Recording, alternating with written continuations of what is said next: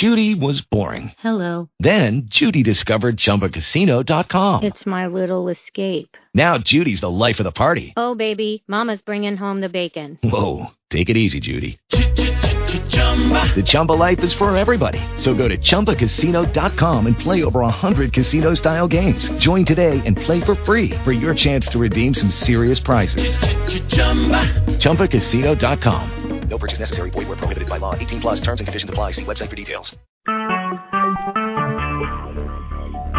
Talk shoes. Recorded live. Welcome to another episode of the greatest show on Tuesday night. It's the virtual talk show for married men. It's the Married Men Don't Talk show. We bring you the best in discussion topics that deals with marriage from a male's point of view, and tonight is no different. My name is P-Town, and I'm your host for the evening. Few rules. Everybody knows them.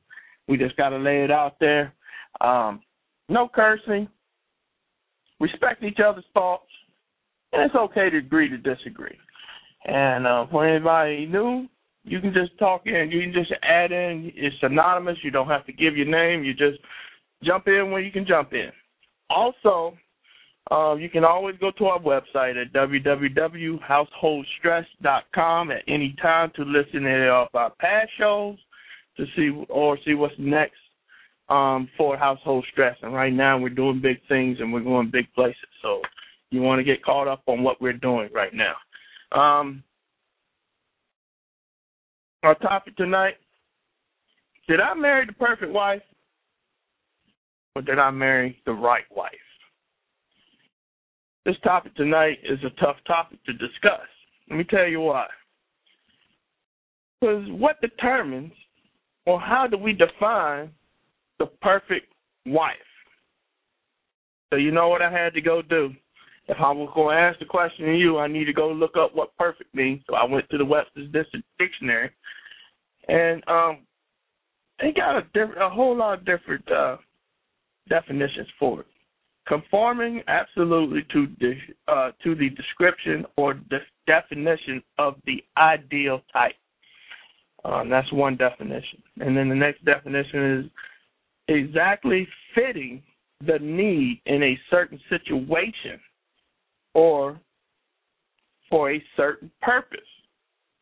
Does our wife meet a certain purpose in our life that make her the perfect wife? Or entirely without any flaws, defects, or shortcomings. That's big, fellas. That's big, especially when you put perfect wife to it. So, in order to get it started, let me ask you this. What makes the perfect wife to you? I'll put it out there to the audience. Anybody? What makes the perfect life to you? You had to say, this is the perfect wife.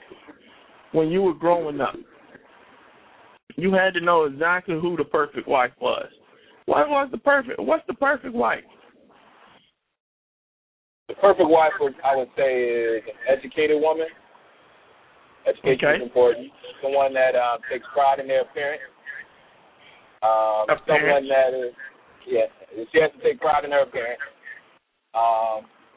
And she has to be very, let's say, promiscuous or open-minded in the bedroom, and know how to conduct herself in this, in public. Very business-minded setting. So he said a lady in the streets, but a freak in the sheets. That is the Ebonic translation for it. Wow. And that's it? Yeah. I always said I want any woman I marry, I never want to have a woman that when I came home, you see your kids outside playing with without any shoes on their feet or something like that, and the mom is just inside the house. Oftentimes you see that in like some urban or rural communities and that's always been like a no-no for me. But the kids is outside playing with a dirty shirt on. I'm not a fan of that at all.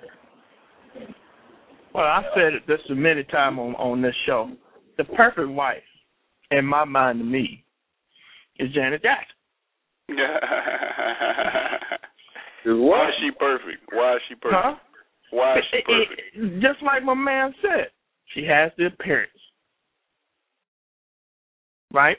She fine and whatever. Since Penny, she been fine. She has the smarts. She's been in movies. She knows how to conduct business. She's her own business owner. She has the moves because she sings about it and does the moves in a song, so you know it's going to pop when we get in that room. Are you sure about that? She has the appearance, the facial. You know what? Yeah, it might be a setup. But see, that's good though, Rodney. Because that's where we want to say the perfect wife is who we think from the outside. We haven't met this person yet. Probably won't. So by imagine, the perfect wife is an imagination. At least to me, in my opinion. It's not a real person. It's a created person. I could be wrong, but but that's what it is to me. Let me propose this to you, man.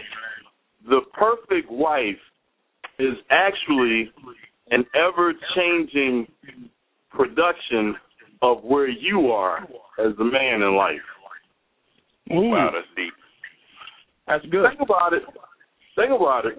Because when you start throwing adjectives of how she look and what she can do, that might be important to you because it to you represents some kind of level of completion, whereas somebody else, half, most, maybe all of the things that you use as a checklist are meaningless. Mm-hmm. Why do I need you to be a balanced book, businesswoman, smart? If I'm already financially independent, I'm looking for a wife that helps take care of me at home. Mm-hmm. I don't need you to balance books. I got accountants. I don't need seriously. There's people like that. Like, I need somebody I can trust. I ain't trying to have no domesticated Aunt your mama, but I need somebody that's not talking about, I need my own career, I need my own space, and there are women out there like that. Mm. So what you're saying now is that you want to narrow the scope. Don't narrow your scope. What I'm saying is when you start looking at your definition of, let me start throwing a checklist of the woman I'm looking for, what you're really saying is these are the things that I value from where I'm at in life. And when you start, I'll give you a prime example of how this can change. Somebody that's 300 pounds, low self-esteem, may look to say, I want a certain type of person. Same person drops down to 170, has a new outlook on life, bleached teeth, clear skin, I'm not squeezing in the pants. All of a sudden, now they start looking at other people who they didn't even consider physically. Things now change. They don't want somebody who can tell stories about the history of Hostess. I'm being a for sure brother, man. Hey, you talking real. That's true. That's true. And you know why? Because all of a sudden, the girls who didn't used to look at him or her, we're talking guys to him, now all of a sudden, are showing interest because he showed interest in himself. So now, wait a minute, I don't have to settle for, just anybody. I'm not saying if you're a certain weight, it's going low on the totem pole. You understand what I'm saying? Because some brothers are just, they're like the opposite of themselves. Same with women, but you start changing your outlook on who you like and what you were looking for, based on where you at. Based on where you are. So a region could be. Wait, can I ask a question real quick? Yes, go ahead. Okay. What I was going to say was, with that, like the brother just said, now I'm not sure if I heard it correctly, but is it wrong? Are you saying it's wrong to, like, for a person to jot down, to make a list of what it is that you're looking for? I think that it's really helpful. I tell young people all the time nowadays that, you know, as far as, like, looking for your perfect mate, I think it's important that you sometimes write it down to know what it is that you are looking for, so that you're not just out there looking like ambiguously at every woman. You know what I mean? Because when you don't write it down or have an idea of what it is that you're looking for, you tend to settle for anything. Like, you know, this person just fits the situation that you're in right now. But if you take like an educated approach to it and just, like, you know, like I said, jot everything down, whether it's being supportive and some of the qualities that you want to have within a woman, when you see that person, you'll recognize who she is because you have it written down. That makes perfect sense, bro, except I would have to disagree with you on two places. When you say that, I'm going to write it down so I can be on the proactive, so I know what I'm looking for. It makes the assumption that you've had enough experiences dealing with personalities, types, and all of the variables that you can now select from all of the choices out there on what you want. Well, reality is, we know you can start meeting people who got combinations of qualities you didn't even think of or even heard of. The second thing is, when you start to lay down, you know, certain qualities of who I'm looking for and what I'm looking at, you're also assuming that you're going to see everything that person has to offer up front, or at least they already are fully, you know, developed in terms of their personality. When the other reality is, you're talking about chemical reactions. There's personality traits that woman, you ain't going to know about and she ain't going to know about, but they'll only come out because you and her are now together. Prime example, my wife went into the pageantry world about 5-6 years ago. I had no idea. I wasn't looking for no pageant wife. She never had a clue that she was even interested in it. Left, right, in life, boom. She's all of a sudden Mrs. Galaxy. Stuff happens. I could have said, I'm looking for me to have somebody that's a pageant wife and I need this. I had no idea I wouldn't even known to look for something like that. And aren't the pageant wives, you know, those folks that, you know, get involved in pageants, aren't they rated on some element of perfection? A lot are, man. You know, I don't want to monopolize the conversation, Rob, but just real quick. My wife, and this is all on her website, she was sexually abused as a teenager by somebody who was her mom's second cousin. This man's still a preacher somewhere down in North Carolina. Wow. She was looking to work for the young girls in her school. You know, we started a group called Queendom. You know, she went to some, you know, hope and joke pageant out in Pennsylvania, you know, Miss Christian International, little small thing, 5 people in it, you know, just as the final way to promote her platform working with girls. That's it. She wasn't chasing crowns. She wasn't trying to be on the Oxygen Network with all that nonsense. And then before she knew it, she's like, you know, this isn't bad. This is fine. A way for me to promote working with the girls, and, you know, we bring them out there. And she just happened to do well. You know, she just happened to do well. Won Miss Maryland Galaxy 09, finished first runner-up. She ain't have all the clothes and all that other stuff, but, you know, she discovered her personality out of just making a few left and right turns. I didn't know about it. She surely didn't know about it in terms of her, but it changed her life. Basically, my point is you would have never seen that coming, and I'm sure you guys have similar stories of things you see in your wives. You would have never seen it coming. You're glad to have it, but you could have never put it on the checklist because you wouldn't even have thought that that was something that she could have, you know, produced. You're right. You're right. I mean, there's some things that come with the package, every package. But and that's good because I'm glad this conversation is going right where I wanted to go because I wrote down a list. Sure. Because I wrote down a list when I was young. I did what my man said. I wrote down what I was looking for. I wrote down how many I hit. You know, I kept a record of that stuff.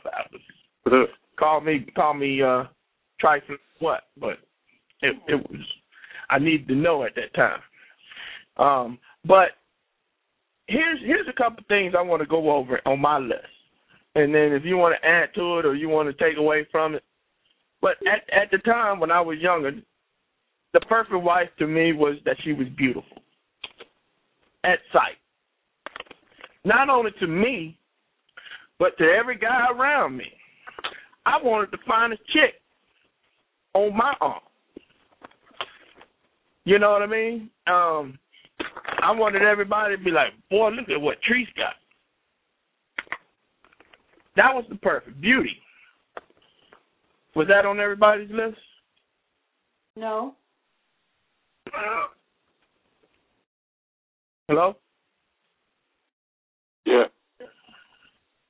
So the next one was smarts. I was looking for somebody who was smart. Probably smarter than me. Somebody has a TV on in the back. Can they mute the TV because it makes noise on the call?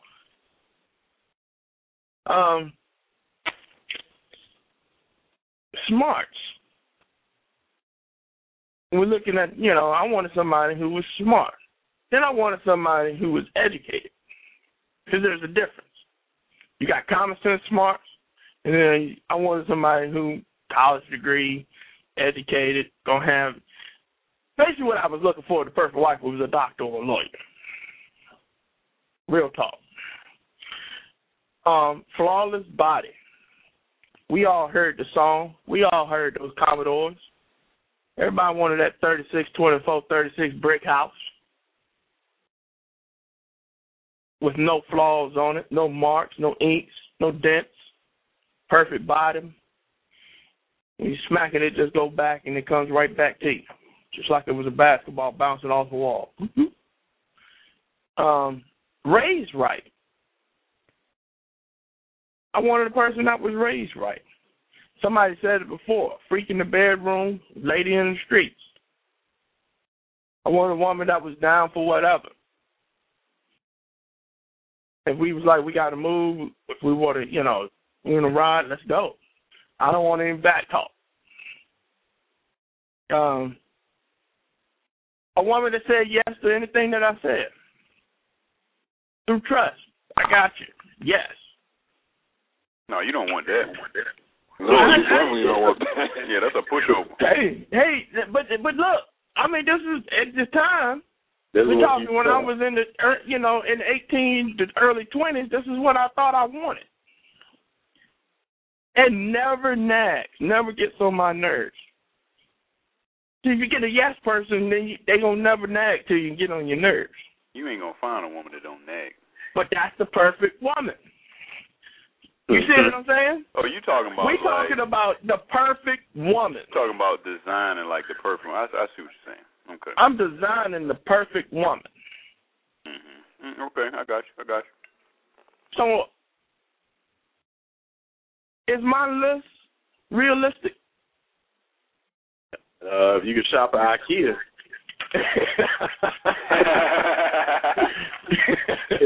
They might build you one. Hey, we building the perfect wife here. So, is beauty on everybody's list? Nobody has any thoughts about beauty? Yeah, beauty's relative. Everybody, beauty eye beholder, but you sure don't want somebody where nobody's looking at. Something wrong. Is you the only person looking at your wife? Really? But on the flip side, do you want someone that's a head turner? I mean, that literally, everybody is tripping over themselves, looking at and gawking at. Is that what you want? No. Come on, man. Come on, man. Why not? That's not true. The reason why I say that you don't want that, I mean, like, life is beautiful. You know what I'm saying? I mean, of course, nobody wants just some butt ugly woman, but when you got a woman that's, oh, she just got it going on I mean, you know, you just inviting disrespect and, yo, man, what you looking at, what you say to them, you know what I'm saying, all the time, and it's, you know, nobody wants that. No, dog. It'll keep you in the gym. It'll keep you trained. Uh-oh. It keeps you in the gym. Somebody says it'll keep you on your toes. Yeah. As a man, I mean, it keeps you on your toes. Keep you on top of your game. Yes, sir.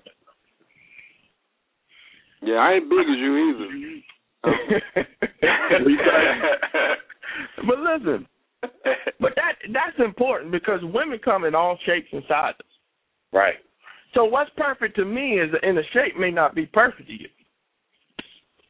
And somebody said it earlier, there's a man out there for that 300-pound woman.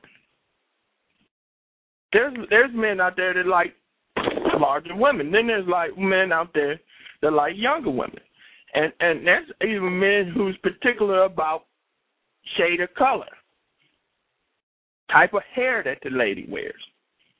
Why are we so picky for the perfect woman when it comes to beauty? Because, you know, man, you can fall in love with the shell. You know, you try to design the shell to look a certain way, you know, but the reality is almost everything that you have in life that people value, the people who understand the real value always look under the hood. If you're a car collector, hey, great, you got a 68 Chevy, nice. Let's see what you got under the hood. You a house man, great, 3-bed, 2-bath condo, nice. Let's see the baseboards. Let's see the floor joints. I want to see what you got under the structure. Because that's what's most important. No different than a woman. Mm-hmm. That stuff ain't going to be around at the 60th wedding anniversary. That's going to be that antique look. Hey, that gets that other license plate, that antique license plate. This is how she used to look. Fine. Can I say this? Yes, sir. You know how I know that I was supposed to marry my wife? Because she was nothing like the woman that I wanted. Ooh. Amen. She was not. I mean, like as far as like, you know, physically what I was used to having, she was none of that. Okay, so speak on that, bro. What attracted you to your wife if she didn't possess, as you say, any of the physical checklists that you used to measure a woman by? Because she was not what I wanted, she was what I needed, and I had to learn that. You see what I'm saying?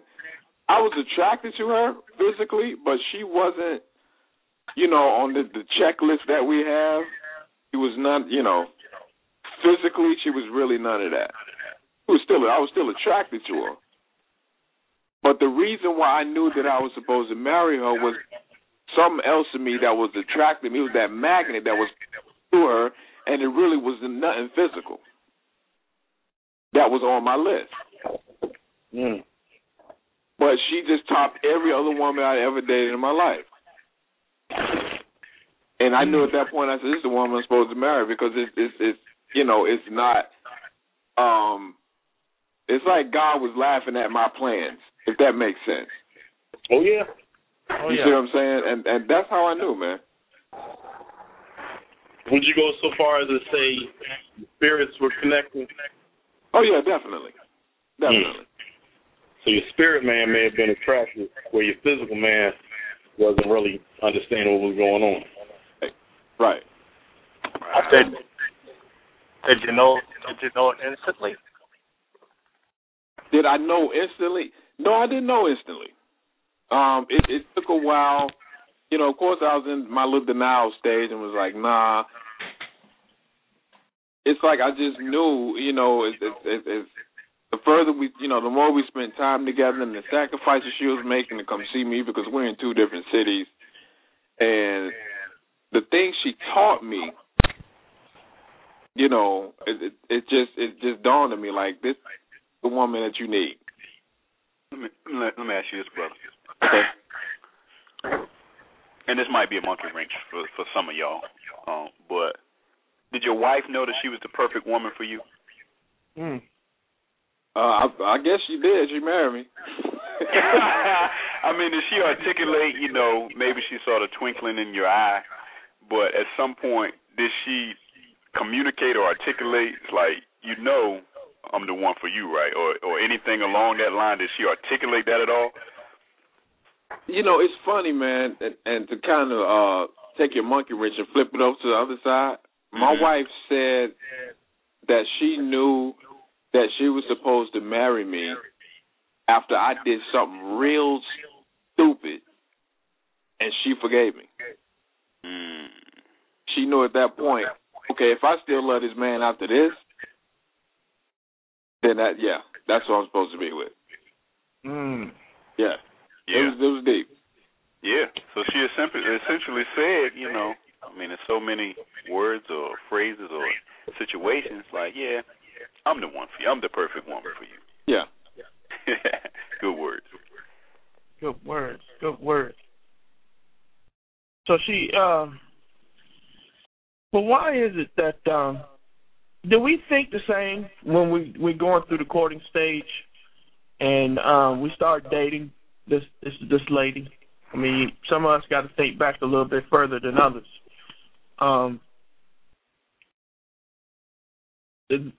That after doing all the courting and understanding who this person was and communicating with this person, that this was the right person for you. This was the perfect person for you. Not the right, but the perfect person. This was what you actually thought you were always looking for.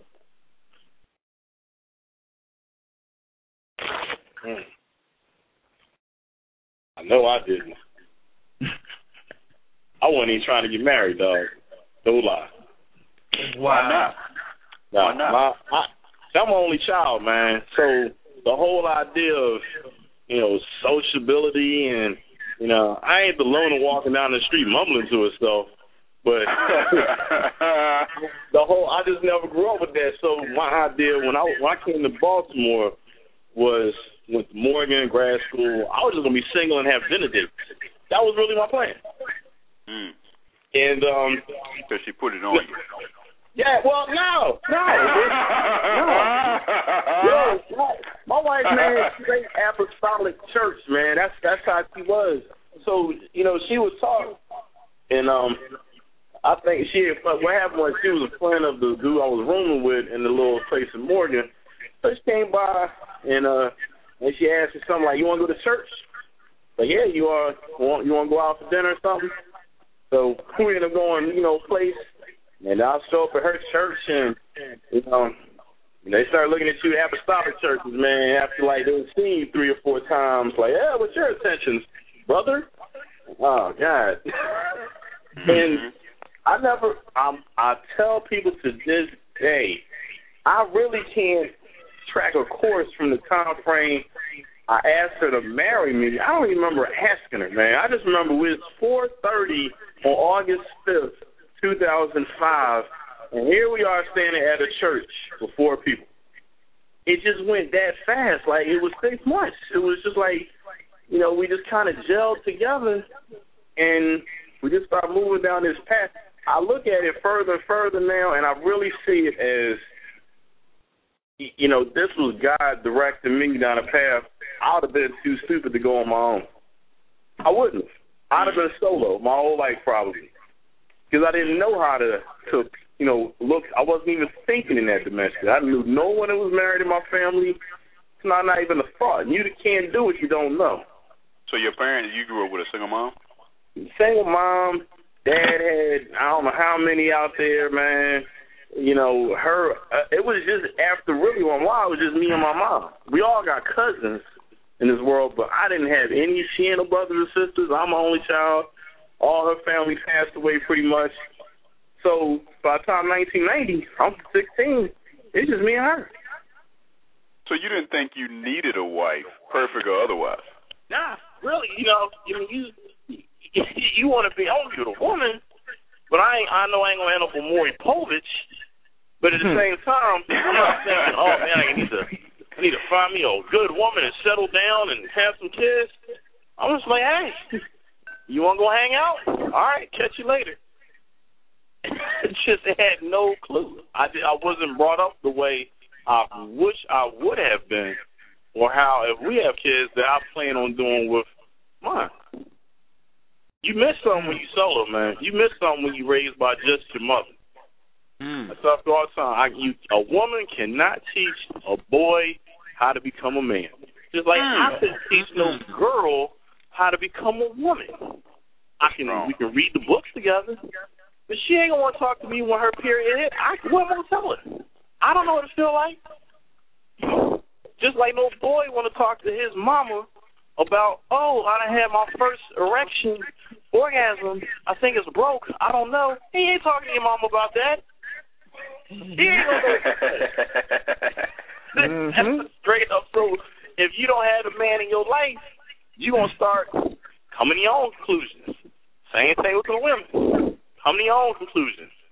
Because you didn't have a man to direct you. So you see a lot of these females don't know how a man should treat them because they never had a man in their lives to show them this is how it should be done.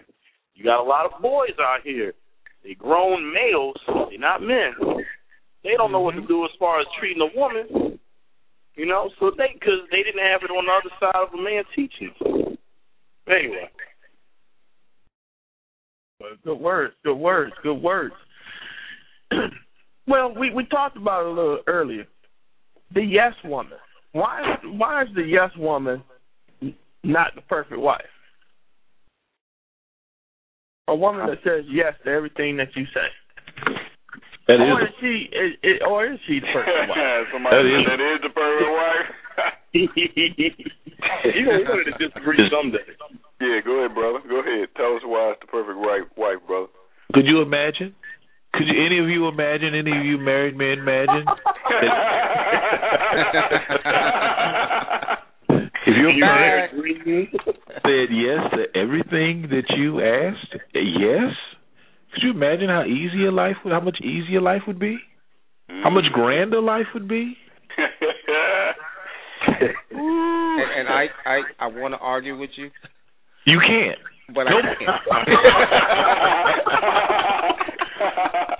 The man part will not let you argue. But the married man can argue with me on this one. There's no way. I look at any married man that can argue with me. I look at him with skepticism because it's like, what married man wouldn't want that? Life would be so good. But listen, the yes woman is not making you better as a better husband. It's not making you a better man. Nope. Isn't it? Nope. Is there any growth with the yes woman? I want to argue with you there too, but I won't. Hey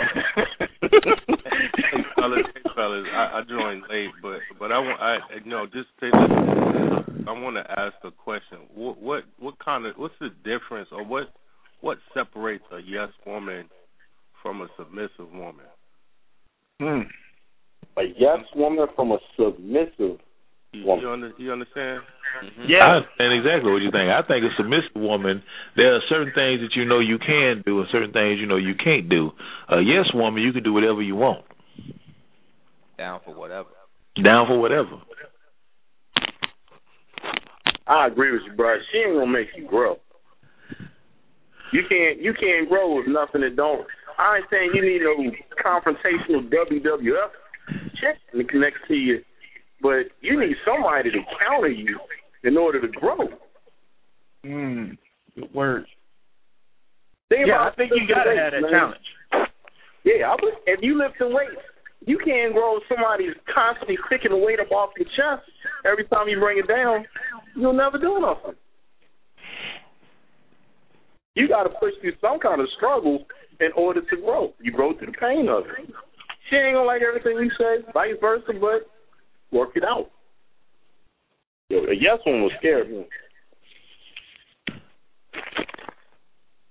Yeah, I don't want no yes woman either, but we're talking perfect woman. Perfect woman. Do you want her to at least say yes sometime?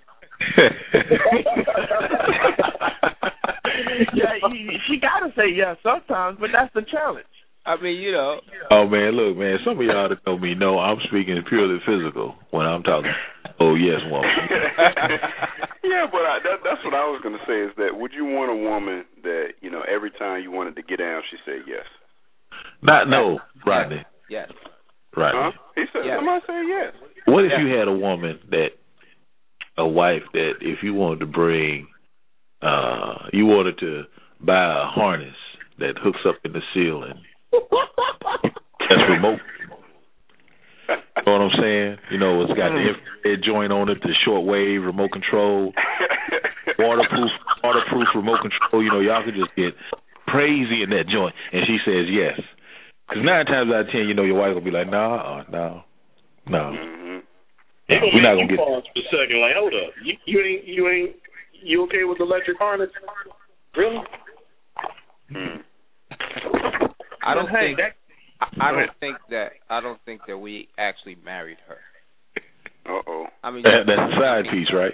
Yeah, that's a definite jump off. But don't we want the wife to be that too? Yeah, but it's got to be limitations, I think. Well, we want the wife the electric harness. Hold on. You know what I mean? I mean, the stripper pole. We still trying to get that in the bedroom. I'm talking about Tone. Tone, you said that we want a freak in the bedroom. Yes. And a lady in the street. Yes. So doesn't a freak in the bedroom, anything goes? No. Once that door shut? With a wife, not with your wife. No. Not with the wife? No. Not with the wife. Your wife can the be perfect your wife. Your wife can still be your freak. Yeah, he's talking about the perfect wife. He's talking about the perfect wife, the wife that doesn't have any limitations. Right, exactly. But some people. Yes, that's a yes woman. Man, no, that's not the perfect wife. Well, in my mind, that is. If she don't have any limitations, that means anybody can hit. No. Yeah, now that she's your wife, well, What? What'd you say? You don't say no to that. Wait a minute. Don't say no to anybody else. Now. Don't get it twisted. Unless it's a female. Now. All you got to do is tell one friend that you got a wife with no limitations. They're gonna be at your house. Tell a friend that. Why would you tell a friend that? I'm just trying to tell you, man. Some things you can't keep to yourself. No. Man, some things you better keep to yourself. Yeah.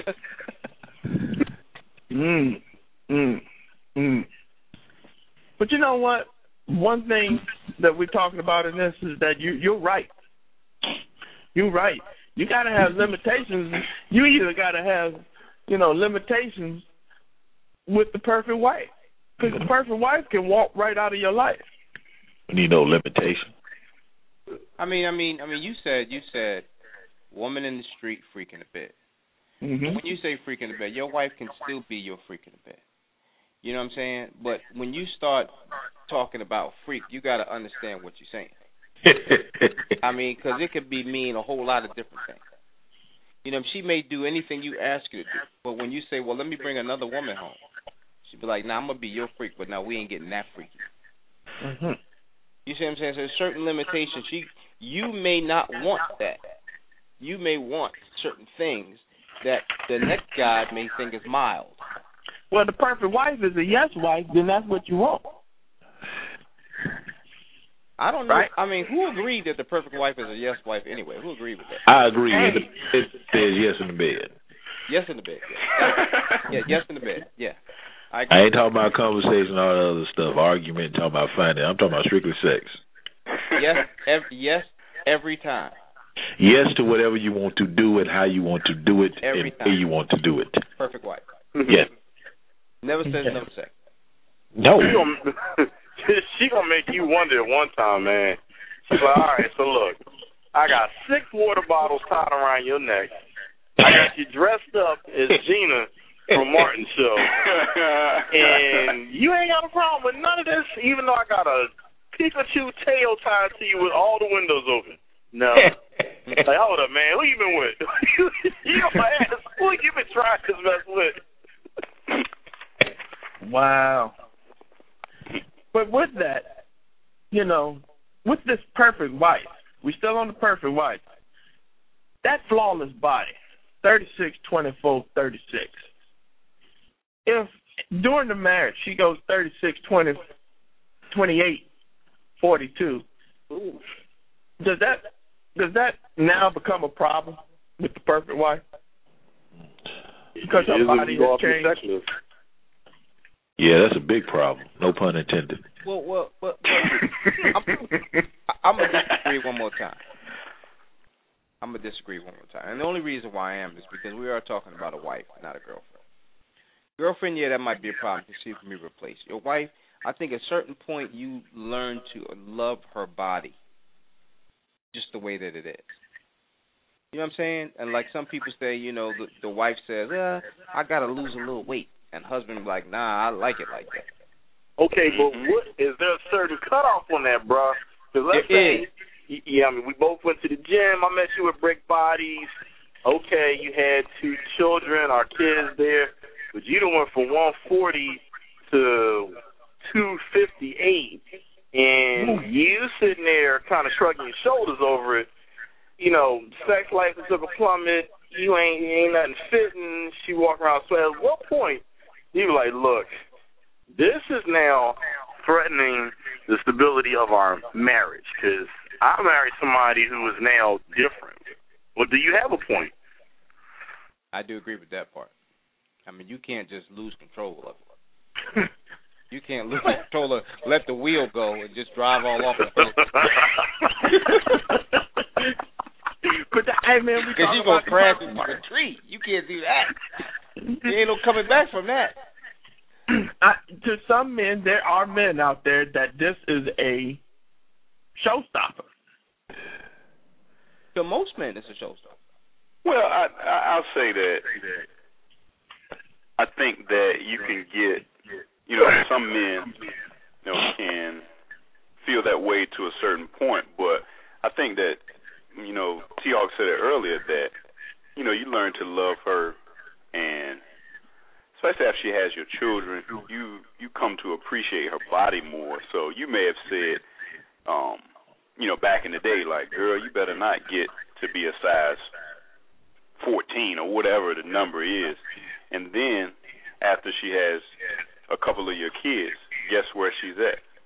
Hey, she's shopping you know in the 14 section. Hey, can we? Brian. Yeah. Can we stop and you don't have a problem with it. Can we stop blaming it on the kids?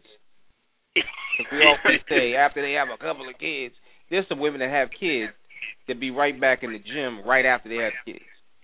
You are correct. You can't even tell that they had kids. Yeah, but that's not. But brother, that's not all women. All women can't. I mean, some women, you're absolutely right, can just jump back in there and it look like they ain't never had a child. But that's not all women's bodies are not like that. You know, some women have trouble.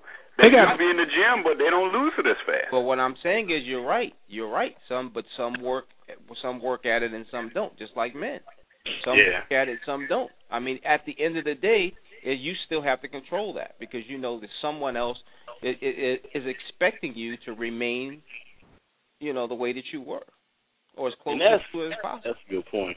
Yeah, you know, it's one thing to try. There's another thing where you done took on this, you know, honey boo boo mentality and I'm just gonna let it roll. Oh, wait a minute, that just won't sit well for some people. Well, actually, probably for a lot. I think from what I've seen, you get the guys. These are the guys who now I ain't divorcing my wife, but you don't look at it in terms of a great relationship. You start using phrases like ball and chain and oh my God, I gotta go home and see what she want to rag about, and you know they're quicker to go to the strip club and reminisce.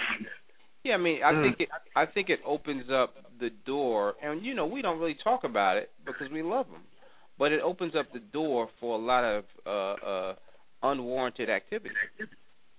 You know what I'm saying? And now you really looking harder at Sally at work. Yeah. I mean, you can't help yourself. You're like, man, I remember when my wife was built like that. Well, T-Hawk, can I drop a monkey wrench right on the backside of what you're saying? Go ahead, man. How you been? Drop it. Make a sound. And we, and we, you know, could tie it back to the topic. and I'll throw this question, on the backside of T-Hawk's comment, tie it back to the topic and throw it out to the group. What about plastic surgery? I think that brother, the host, mentioned Janet Jackson. Now, we know that Janet has had several procedures. I mean, she's had some procedures. So, whereas you look at what? Who's saying no? You don't want to hear that. You don't want to hear that. Huh? Yeah, you don't mess up his memory. You know Latoya done been over to the doctor. Yeah, but Janet, those breasts aren't hers. Yeah, she might have picked up a little bit of something. They're not. They're not. They're not. I don't mean to burst anybody's bubble, pun intended, but hey, she's had some work done. She's always had some work done. She's always had. Okay, all right. If y'all she's had the that, nose done. She's had the cheeks done. She's Thank done. you. Well, we know that. Well, let's stay on that, Mr. Host, and that's back to my question. You talk about building the perfect wife. What do y'all think about plastic surgery with going in and fixing the nose, fixing the lips, fixing the hips, fixing the tits? What do y'all feel about plastic surgery when it comes to you building the perfect wife? Is it cool for her to go under the knife to be the perfect wife? Man, I'm rhyming all over the place. Well, let me ask you a question. but you're right, because you got to remember that's what's happening today. Everybody's trying to build the perfect body or face. That's what's in now. They're getting rid of what their mother and their father gave them. So that everybody's not doing that. There's a certain group that's doing that. Everybody not doing it. But it's the man that's paying for it. Majority of the time, it started because the man was building his perfect wife. But listen. You say that again. Who's paying for it? The man. Okay, so if the man is paying for it, what would you think the man would rather do? Pay for that, or to sit and watch the woman take her hands off the wheel and drive the car without a stroke? But this is who he married. I don't care if he married or dating. Some men are dating and they still pay for the plastic surgery. Yeah, but this man had a checklist when he was young. He married a woman that was right for him. However, he built her to the perfect wife. He built her. He made her into the. He made her.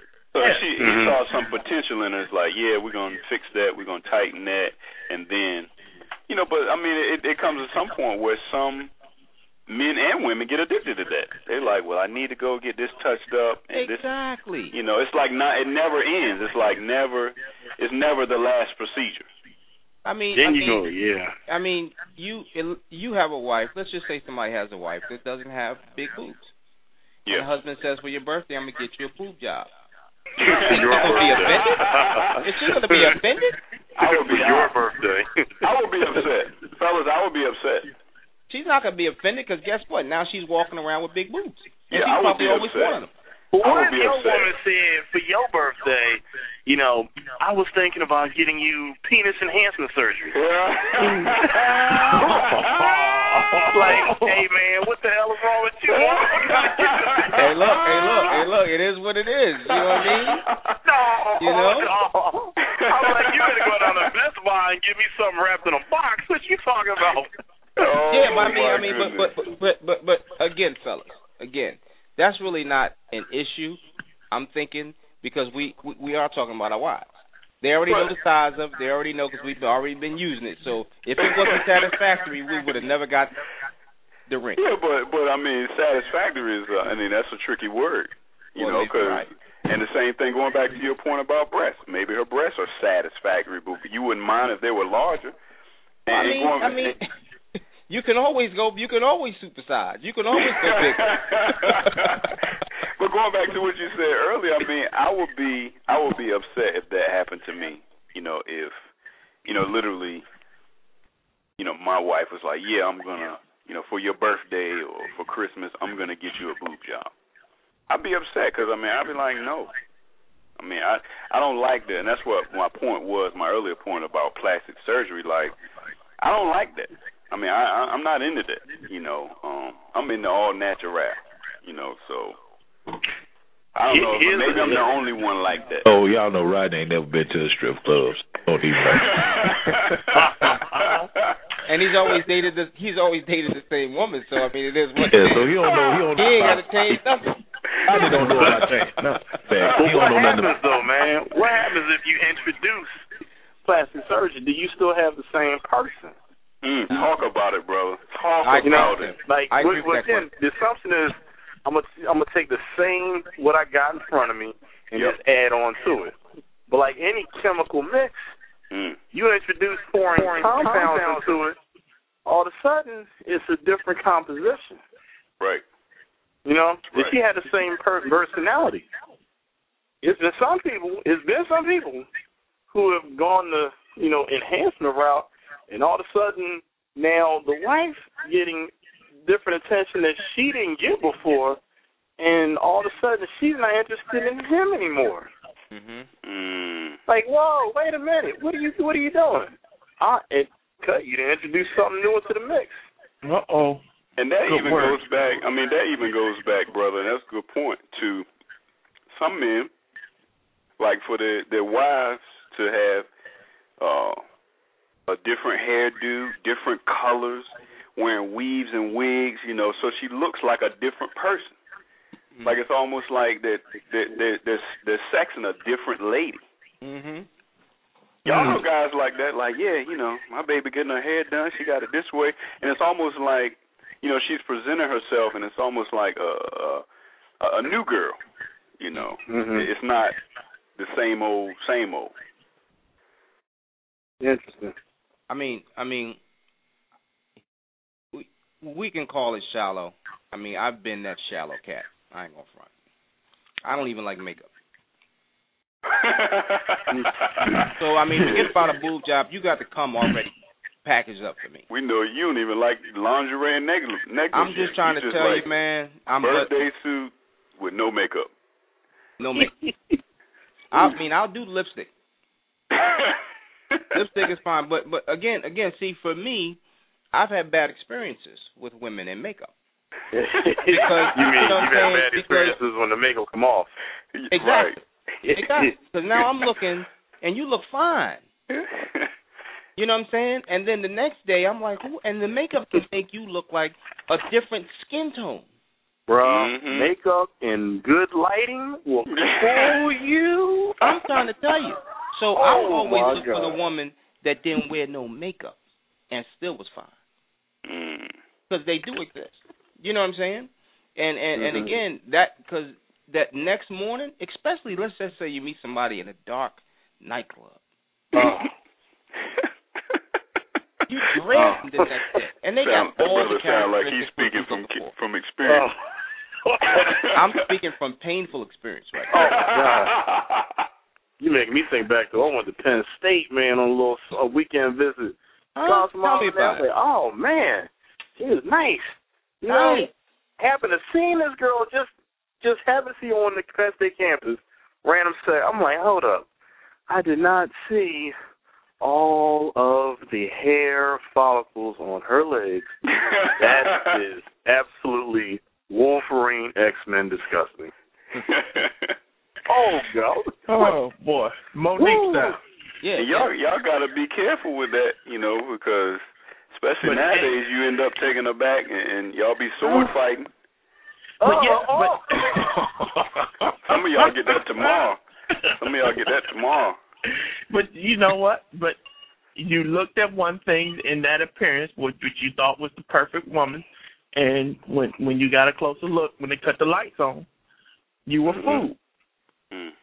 And that brings up another point here at 10 o'clock in the evening here, is that are you fooled by the representative? Because women can present themselves as perfect. And then once you get to know them, you find out that they really aren't. They got some luggage that they carry. Baggage. That's right. So you're saying in a physical sense as perfect, or in a all around sense, perfect? I'm saying just all around sense. I'm talking about we put all that we talked about together, and it's good. And then you pop the question, and then next thing you know, here comes the luggage, the baggage.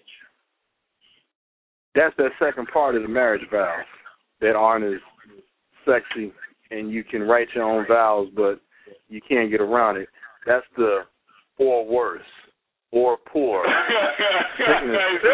worse. that's not the for better, not the richer. It's the or worse or poor, because life will teach you that anything that you come across had to have something that got it to that point, and usually it's a combination of good things, bad things, and ugly things. Mhm. You know, I don't care who you're looking at. I saw one of the women off of Victoria's Secret who was just talking about, the dark side, the ugly side of the business. He's like, I really just won a genetic lottery. That's pretty much it, because there's females here who, she said, without this makeup, I'm not what you see on the stage. This is a creation of 7, 8 professionals who do their work. This is not me. I don't look like this, in the regular day. And you can find that when you look at, just type in celebrities without makeup on Google. And, look at these people.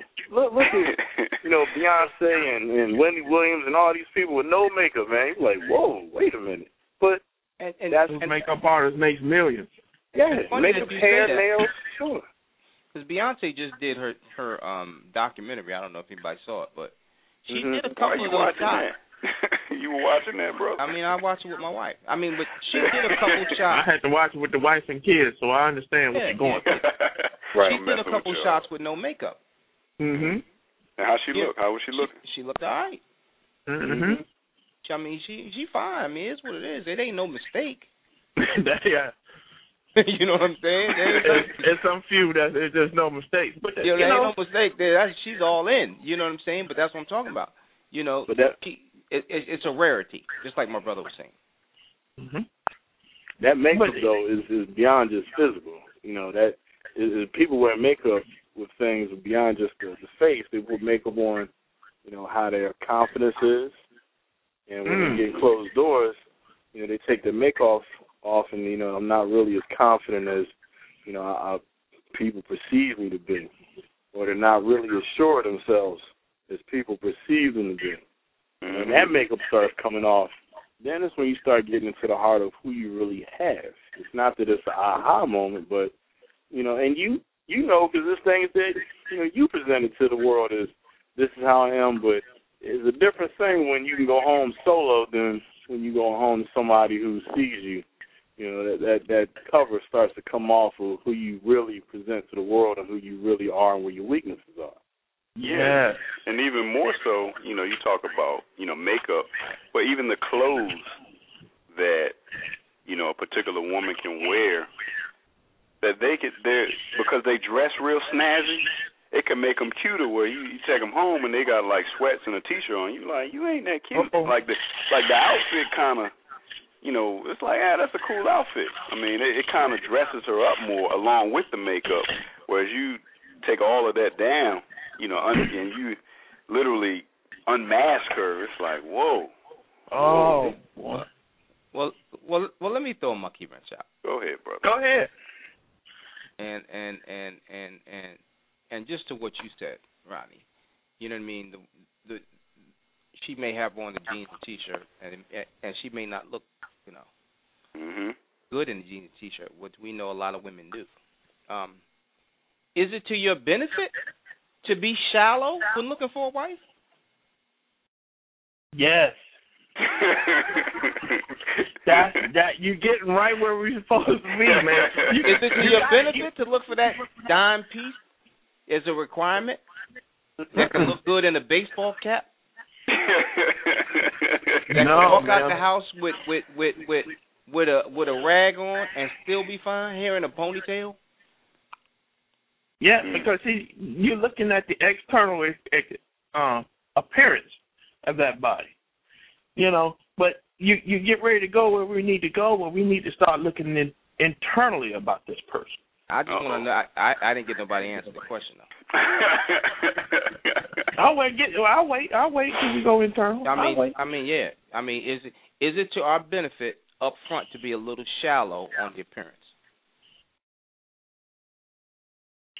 I say yes, but we're gonna wait till somebody else says. I think shallow is kind of a rough term, man. Okay. Okay.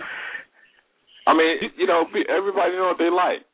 You know what I'm saying? And you have to take into consideration, that you're gonna wake up to this woman every morning for the rest of your life, and there has to be some sort of physical attraction there.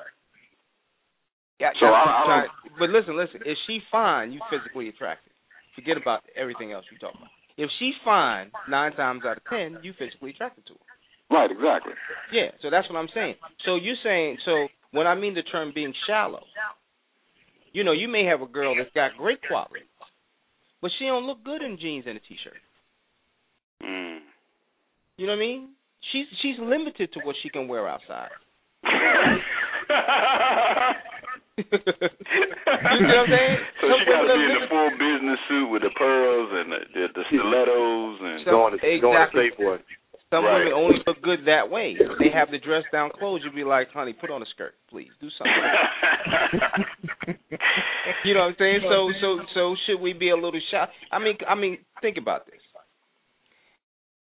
If you got a woman that is lacking in appearance, at some point you're going to be out in public with her.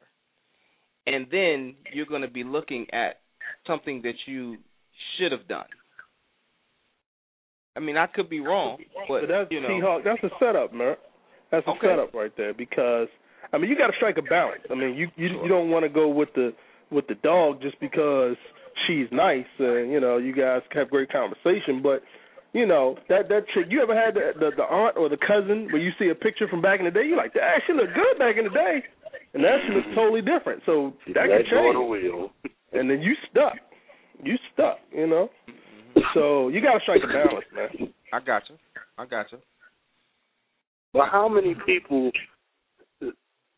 show a genuine interest in somebody and what looked like, or what started off as a physical passover, ended up taking that kind of genuine interest in them and blossomed into something else?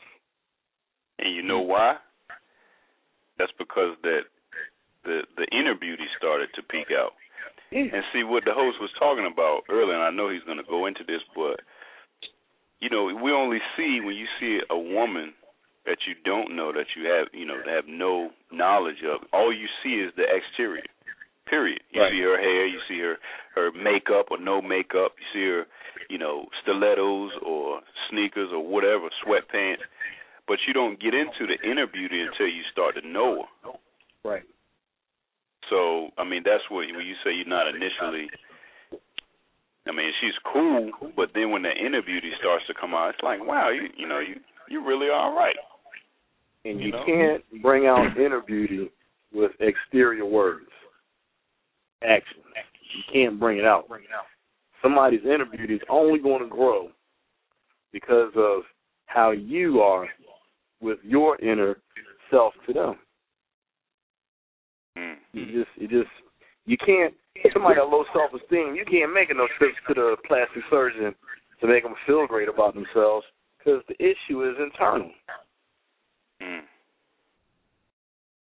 That's good. That's it. But let's keep on that low self-esteem. You start learning this person, but you find out that this person really is doing this, is putting this mask, this makeup on because of her self-esteem image. Is that now?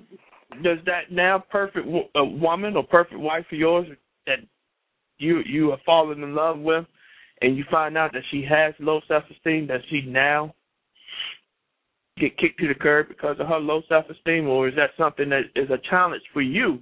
You take on as a challenge and say, I'm going to help her build her self-esteem. Because a lot of men will walk out. Yeah, you're saying something now, brother, because there's some women, you talk about going to Safeway, some women can't go to Safeway without putting on a full face of makeup. or the gym. That's or the gym. Right. I mean, it's like they just got to run out and get some milk or some eggs, and they're literally putting on a full face of makeup. Is that are we talking about married women? Sure. Yes. Okay. Sure. Okay. Married women and single women. So if your wife, and I'm not saying your wife, sure, I'm saying if your wife is that woman, is there some low self-esteem going on in the marriage? There's an underlying issue, probably. In the marriage. I mean, if she feels as though to go to Safeway or to the gym, she's got to put a full face on. Because isn't she supposed to be putting that face on for you? I mean, after it's all said and done. You know what I mean? Who cares what she looked like other than her husband? Well, you're talking now. You see what I'm saying? Yeah. If you are up to leave because the person now is starting to show their weaknesses, and you're like, oh, this is not what I signed up for, I'm ready to leave, self-esteem issues, it could be really that the person who's ready to leave has a self-esteem issue because since the other person is not matching up to what they thought, they can't handle it. They don't have anything to bring them up to speed. So now the marriage is exposed as a farce. Wow. That's heavy. That's heavy. That's right. Yeah.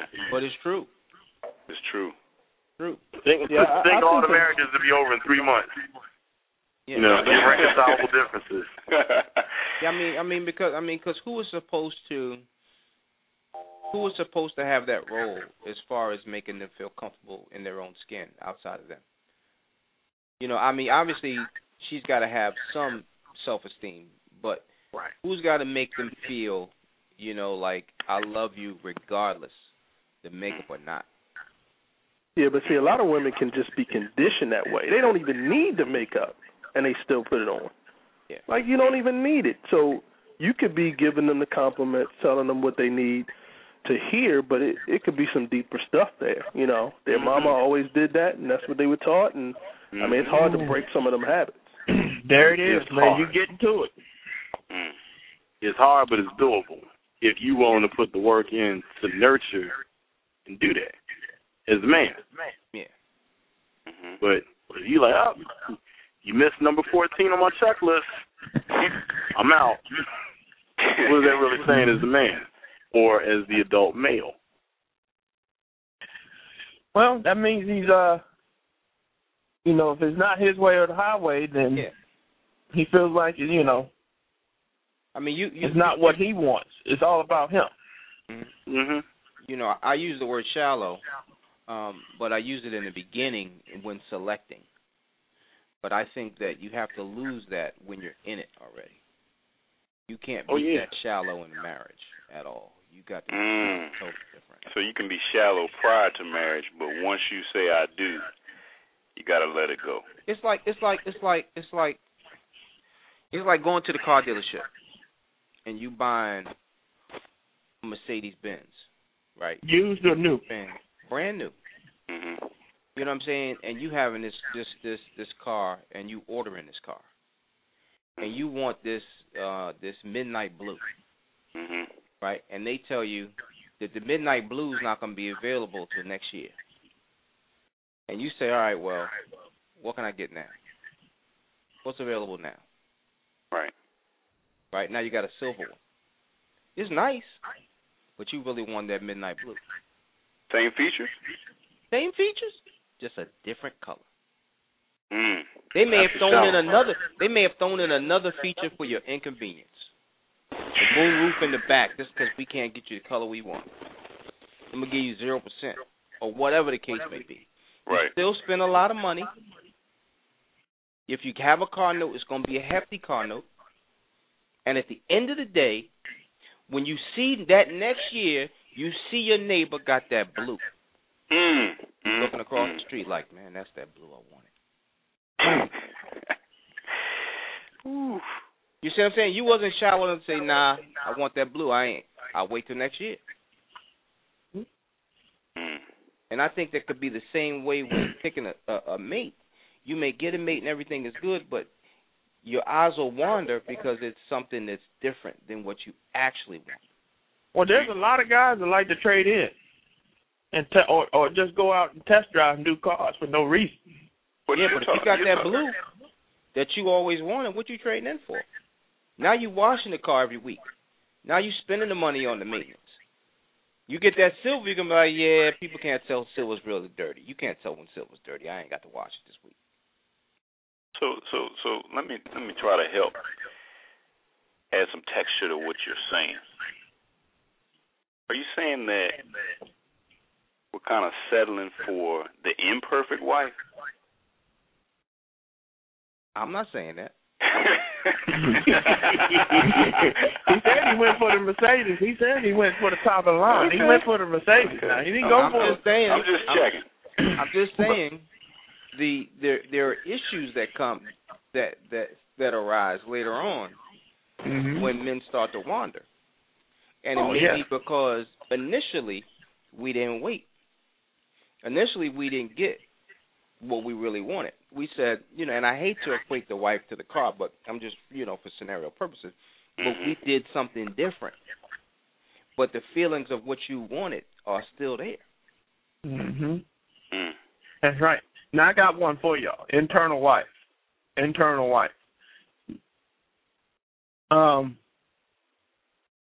perfect wife. We already talked about the external. You're bringing this lady. You're going to this lady's pad, and you walk into the pad, and you're scared to sit down. Why? She has it because the house is dirty. She don't know how to clean. That is some brothers' pet peeve. Is that another check off the list? Well, she's not a clean person. She could be a great person. She could be doing everything outside the home. Perfect. And may not have time to clean her home, but you see this for, first appearance, first everything. Is that something that goes through your mind? Sure. Say, well, if she doesn't know how to clean now, how she clean for me? Because this came up in our Sunday conversation. Where you had a military man who married another woman, and they still married, and it is his right wife. But the thing is that he wanted the house clean. Well, she kept saying the house is clean. That's her area of communication, for him to teach her what he means instead of telling her. Exactly. And that's a no-no. But he would get frustrated because he didn't think the house was clean, and it was causing conflict.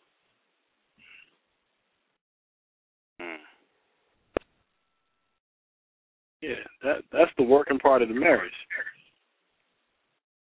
That's and the immature partners say, I expect to have this, and this done off of my list, and I'll fulfill your list. And it never works like that.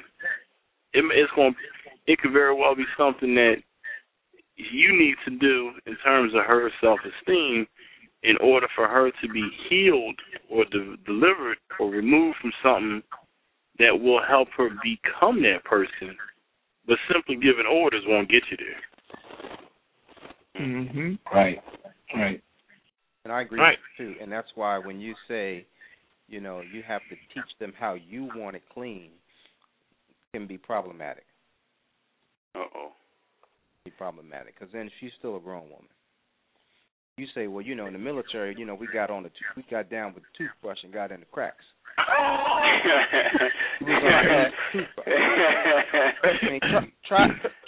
Try telling my wife that. She'll go upside your head with that toothbrush. No doubt. I wake up with the toothbrush in my ear. You know what I mean? I mean, it is what it is, but that's a delicate thing. At some point, you have to say, okay, I'm going to change my standard of what I feel is good. So you mean lower your standards? I don't want to say lower. I'm just going to change. Because think about it. How many times have you cleaned your house as a man, or you went clean until you was clean. And then 15 minutes later, she in there cleaning up behind you. Oh, that happened in my house. I quit. Because to her, it ain't clean. I quit. I sit on the couch the whole time. I'm like, I darn near don't even make the bed no more because, she come right behind me and straighten it up. And I married a wife. But you know what? And I got a great example for this.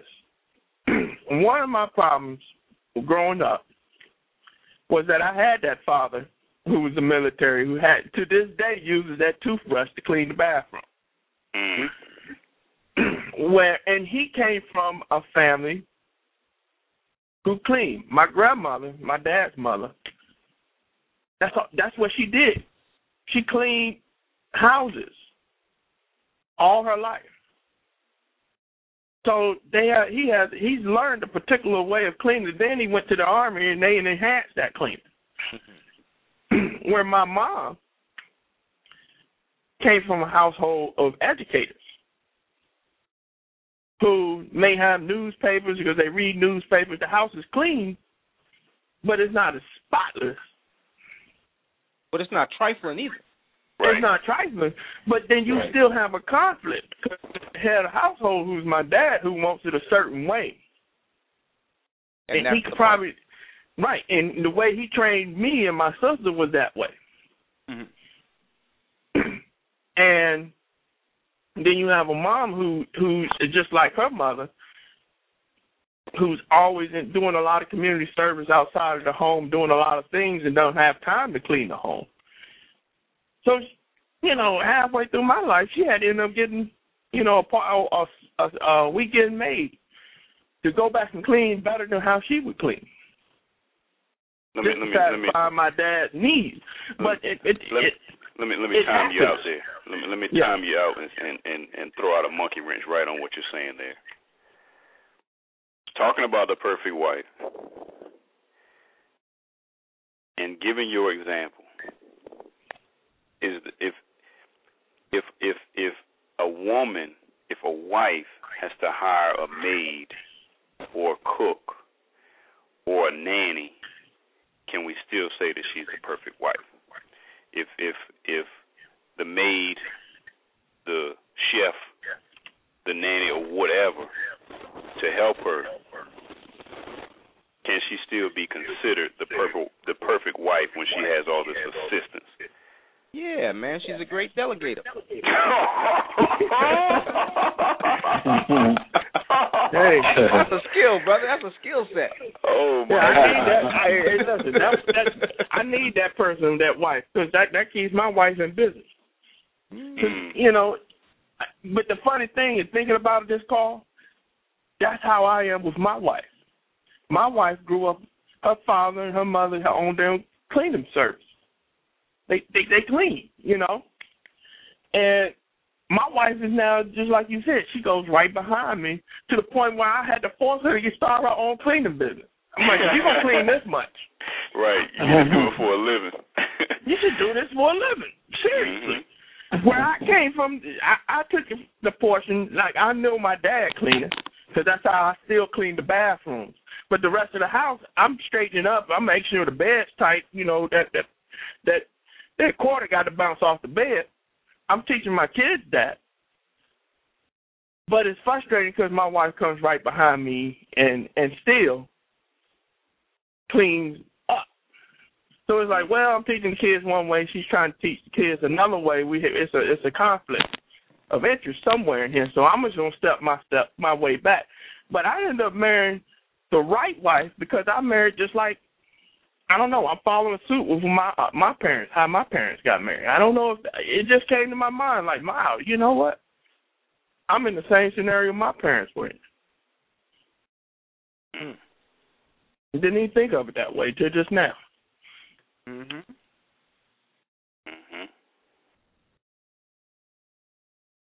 how does that work for you? It works great now. She does her own business. So now that I put myself out there and I can sit on the couch and don't have to worry about cleaning, just have to hear a fuss every once in a while, I'm good. well, let me ask you this question. How did it work for your father? It didn't. That was one of the reasons why he rolled out. Wow. Really? Yeah.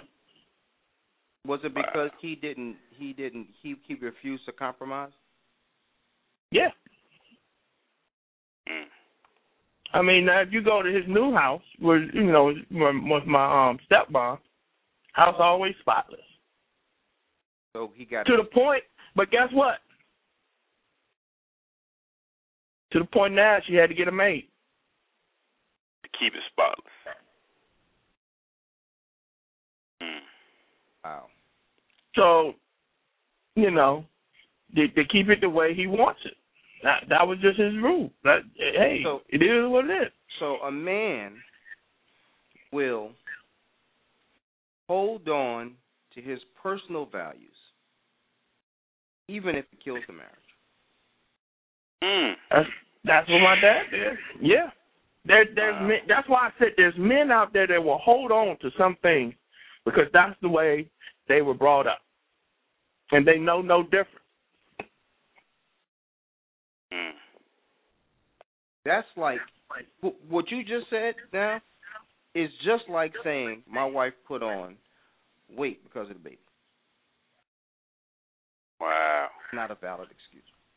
Not for that. I'm just saying that the way I was brought up can't be a valid excuse in going into a new marriage as a grown man.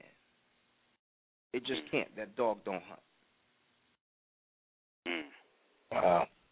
You see what I'm saying? Because you didn't marry the person that brought you up. You married somebody that was brought up differently. And that's the one thing I had to learn. I had to figure out exactly what happened in my wife's house when she was growing up. Because that affects my house. I couldn't say, well, this is how my parents did it, so this is how we going to do it. Mm-hmm.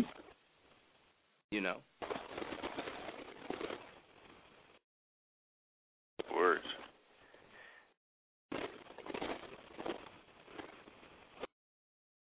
There it is. Go ahead, Mr. Host. Oh, well, I'm sorry. There was some static. I was trying to fix the static. Okay. I don't know where the static came from. But, on now. You got it. Yeah. I'm on mute person. Just check your phone. But yeah, what about that internal person that we all run into? Beautiful woman has a nice home, everything, and then you get close, and she hands you that bill, says, "I need a little help," and come to find out, that credit is shot.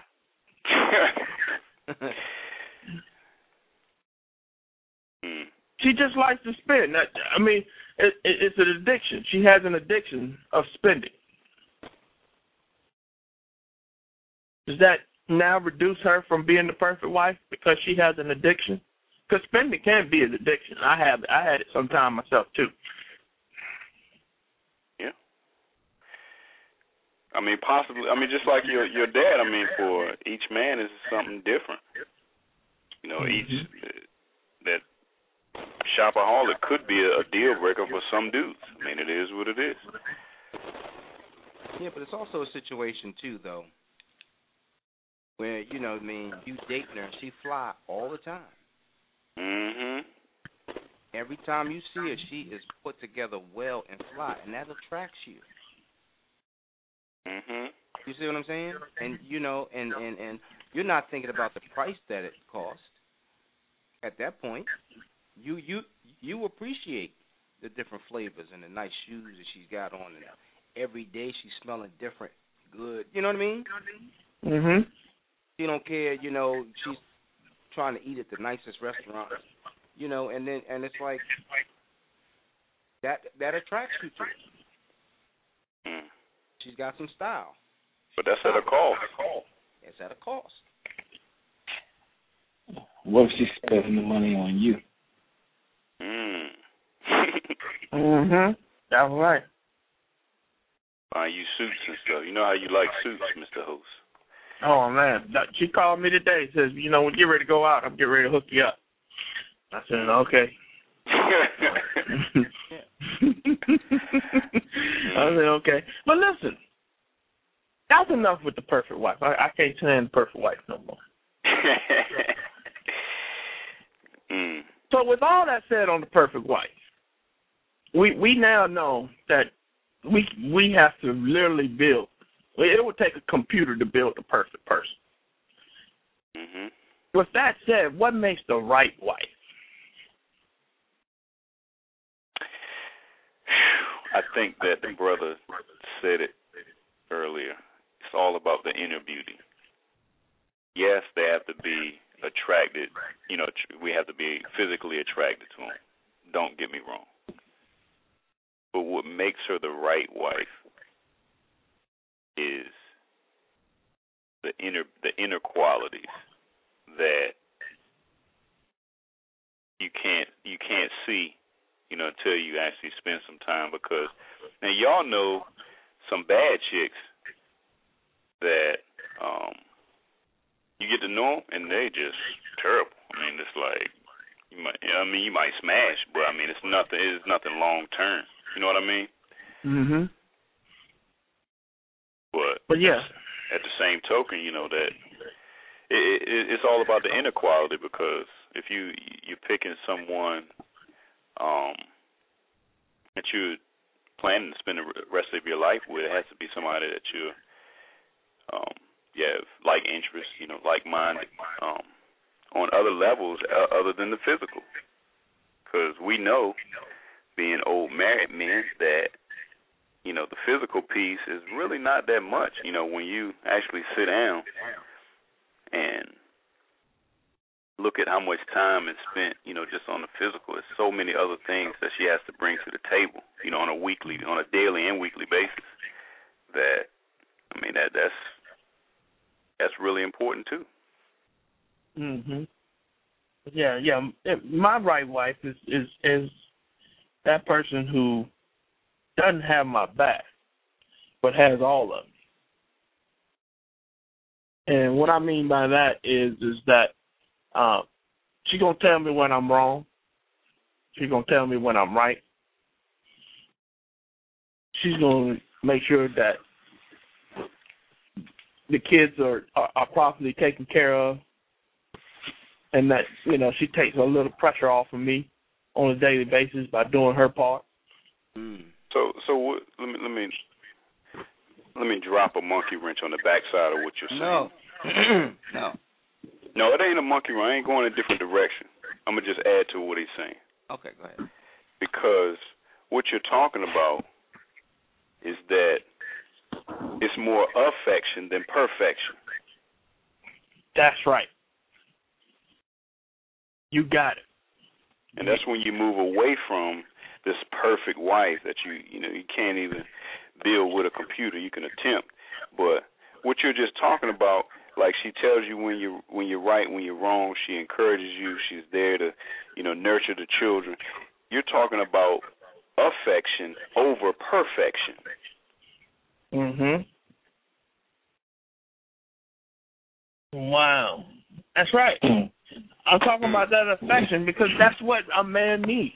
That's what completes a man. I mean, if you ever watch Jerry Maguire, famous, everybody knows the famous saying in there is that you complete me. The right wife completes me. It fills in those loopholes and those gaps that I'm having trouble filling in myself. I don't know everything, but she gives me, I might see only one side of the coin, but she's going to tell me the other side of the coin. Then we're going to be able to figure out which way direction to go. And she allowed me to make that direction for us. When I'm down, she's going to lift me up. When I'm hungry, she's going to feed me. When my drawers start getting holes in them, she's going to make sure they and your fall socks away. Too. And your only socks, too. Yeah. and make sure I got some new socks. You know, she's gonna make sure that the toothpaste is always full, that there's toothpaste in the house and stuff like that. Those things that we take granted of, or we know we can do it ourselves, but we got so much other things going on. She got our back doing that. And then when you need loving, she's going to be there to love you. And when you need some, she's going to be there to give it to you. I got something. All right, go ahead. And I was hoping Rodney didn't drop it. Go ahead. That's why I was telling you don't do it. Mr. Tarpley, is it time? It's time. He's laughing. He knows it's time. How do you know when God sent you a wife? Well, my case is different than everybody else's.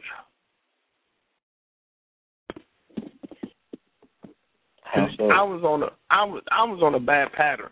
I found myself going on a bad pattern, and I found myself going to the school I didn't really want to go to, and I found myself having, to me, seeing my future, and in that future I saw this lady, and this lady was now my wife, and I saw all the other craziness I was doing around her. And that didn't push her away. So I still had to do my thing to get her. But I got what I felt that God gave to me. Okay. And 20 years later, 15 of it married, going 16, it is a greatest relationship. So you believe that he is behind the meeting of you and her? Look back to the beginning. 100%, because everything that's happened, I mean, I can visualize it and see it. When we were going through trouble, he put our kids in a place where we got to the church that we are now. Okay. He also got us, and when this is when we were going to trouble, we weren't going to church at the time. We were away from the church. But it took my daughter to put us where we are without her even knowing about what arguments and all that was. But then once we got more in the church, we got more involved. I found myself getting stronger once I got to the church. Took her a little bit longer, but that's the way it was supposed to be. I was supposed to get myself fixed first, and then she's supposed to get herself. We tried to do it at the same time, but it didn't work. And so I know this was God felt. And everything we pray and ask for, we've done. Now we're getting to the point where we just talked about a couple of weeks ago, we need to start praying together. That's what's missing. We pray. She on that side of the bed and we on this side, and we're silent. We're praying to ourselves to God. And we pray at the table. We eat together as a family. But we never sit beside each other on the same side of the bed, on our knees, holding hands and just praying together to God. But maybe I didn't, because I think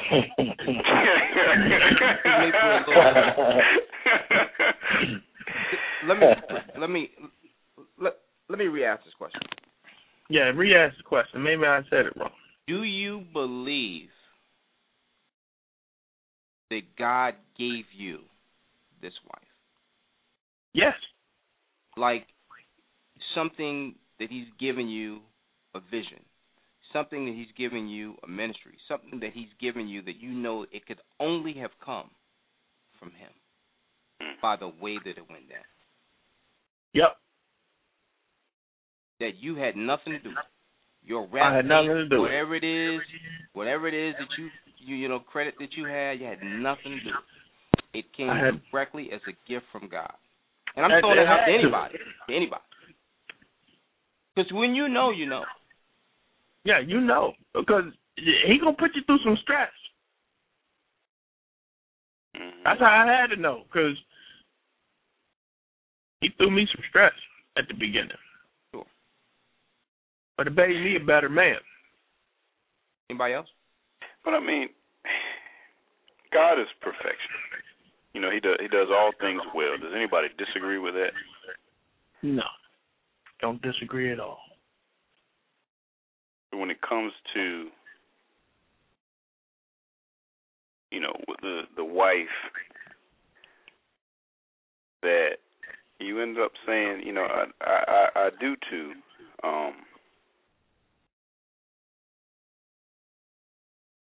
Was she perfect and right? If that's possible. I mean, and we don't mean the Webster's definition of the word perfect. But I guess the word I want to use is complimentary of you. And as you said, Mr. Host, is that, you know, where you're weak, she kind of fills in the gaps and makes you a better man. Mm-hmm. I mean, that's really saying something.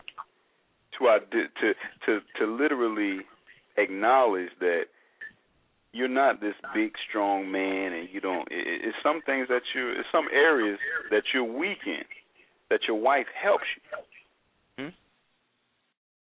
Mm-hmm. So that God give you your perfect compliment, and whether you think that means perfect, whether that means right, or however you want to spin that, you know, no. Because He gave me the right one. He didn't give me the perfect one, because the perfect one was what I imagined. Okay. Mm-hmm. See, God gave me the right one. That's the difference. Yeah, good answer. You understand what I'm saying? Mm-hmm. I mean, a lot of men get married, they go through, and they marry what they feel is the perfect, but then when they find out, they start doing their own things, hanging out at night, and they end up getting divorced. But then they might wait a while, their lives change, and then they marry the right person this time. Because they got married for the wrong reasons the first time. How do you separate when you find your wife? How do you separate or find someone that you're attracted to the point of wanting to get married? How do you separate from your wants and God's needs for you? Ooh. Come on, dude. Come on, man. I had to get a clearance. I got my clearance. Yeah, he was trying to be quiet over there. Come on, man. Wow. Oh. You have to repeat that. Repeat that for the good. I think that went over some people's heads there. The question is, when you find your wife, how do you separate? How do you make sense of, and how do you separate what you want versus what God needs for you to have? Mm-hmm. To say that that's the wife for you. Mm-hmm. Well, you don't. You don't. Okay. Because if it's up to you, you're biased in what you want. So how are you really going to separate what you want and what you need to have? You're biased. Mm-hmm. Yeah, but God also says, be thankful for what He's given you. Sure. So hold on. So, but I think I don't want you to miss what I'm asking. So you do get married, right? Or we have gotten married. Most of us on the phone, I think all of us on the phone have gotten married. So at some point, we made the decision that what we heard was God and it wasn't our own wants. So at some point, we did make that decision. Yes. How did we make that decision and that determination is what I'm getting at. And that is the $64 million question. But we did it. Yeah. Yeah. I mean, it's what you listen to. You know, you at some point, I doubt anybody really sat there with the checklist and started adding up the pluses and minuses and multiplying times 2 and carrying out the 20-year cycle to see if the probability is in your favor. That checklist is gone. You start looking at, man, I really, what you start looking at is what would happen if you let this one get away. You know? I remember that I want to be Mr. Isolation. It disappeared in one night because, I was hanging with my wife, friend at the time. We watched movies or whatever, but, I never really, we wasn't kissing and we were nothing intimate, just hanging out because that was my motto. I'm single and I have dinner dates. Right. But then with some other guy, I came over, he was from her church. He was just coming out to hang, but he was interested, in my wife. And a friend at the time, and he was over there. Well, the Mufasa Leo male showed up and meet him. Hey, what's up, man? What's up? How you doing? And all of a sudden I'm thinking, also, who is this dude? I started having that feeling like, what if? What if? And you start really weighing out and playing the war of attrition with yourself on what's really important. Or are you creating things of importance that really aren't? They don't have any roots. And you can only answer those questions yourself. Because at some point, you'll know when you got something. You don't know exactly what you got. I didn't know exactly. I couldn't see 7 years later what I would have now.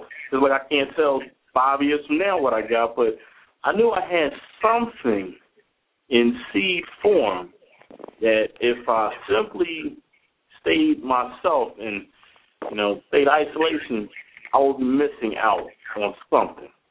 And that was enough for me to want to get away from, I never seen marriage, I don't know how it works, I don't care about it too. I need, and I really feel passionate enough to try. Not just try, but get all into it and really work this thing out and learn as we go. Wow. Mm. Wow. Ooh.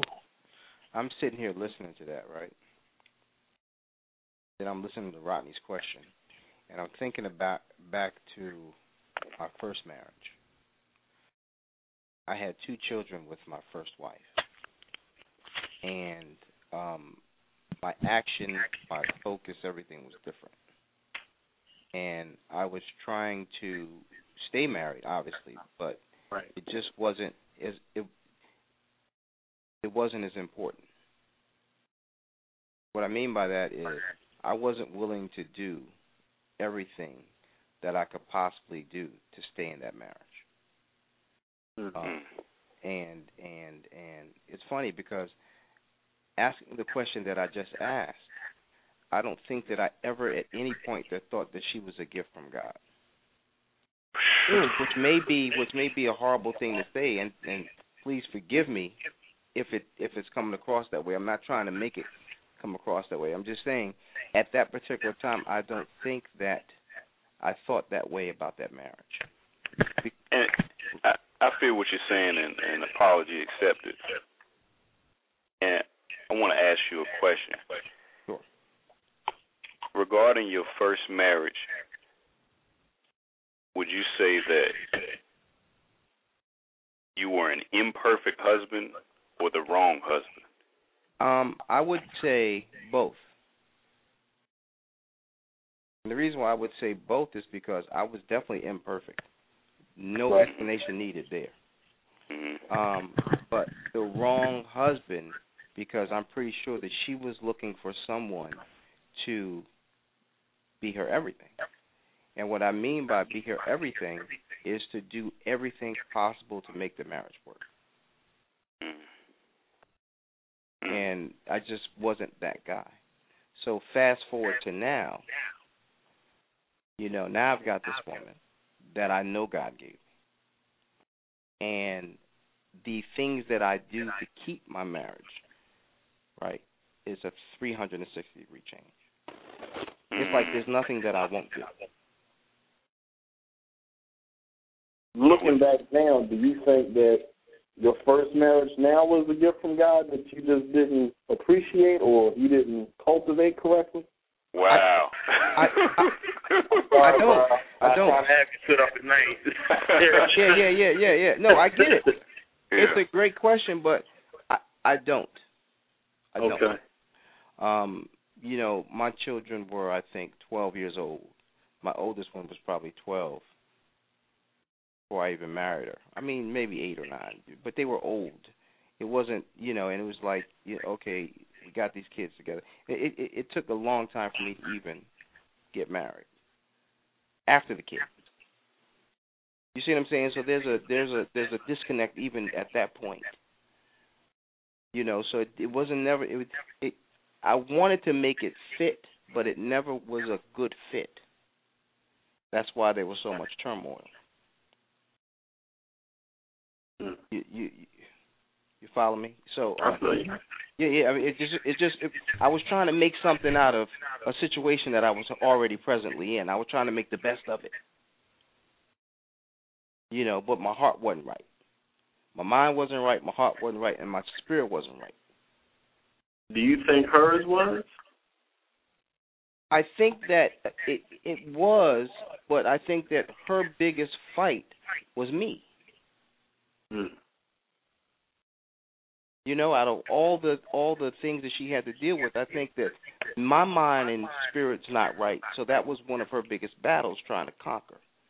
You know what I'm saying? It had come to a point where she was like, well, I can't win. Mm-hmm. Well, what about now? You know, that's a past relationship, and that marriage is dissolved, and you know, new marriage. I mean, what's different now? I think that it's something that I want and not by default. Something that I wanted, not because we have children, because we don't. So it's just, you know, it's she came at a perfect time, to be honest with you. But she came with everything I was looking for. And then when it was time for me to make the transformation, you know what I'm saying? She made the transformation with me. And what I mean by that is to become born again. So, you know, I believe that he actually sent me this gift at a time when I didn't think I was worthy of even having it because of the way my first marriage started. Would you say that she came at the perfect time or the right time? I know what you're going to do. I don't know, brother. I mean, you know. Maybe it was both. It could have been. Look. I mean, yeah. It's probably both. It was definitely both. I will say perfect timing.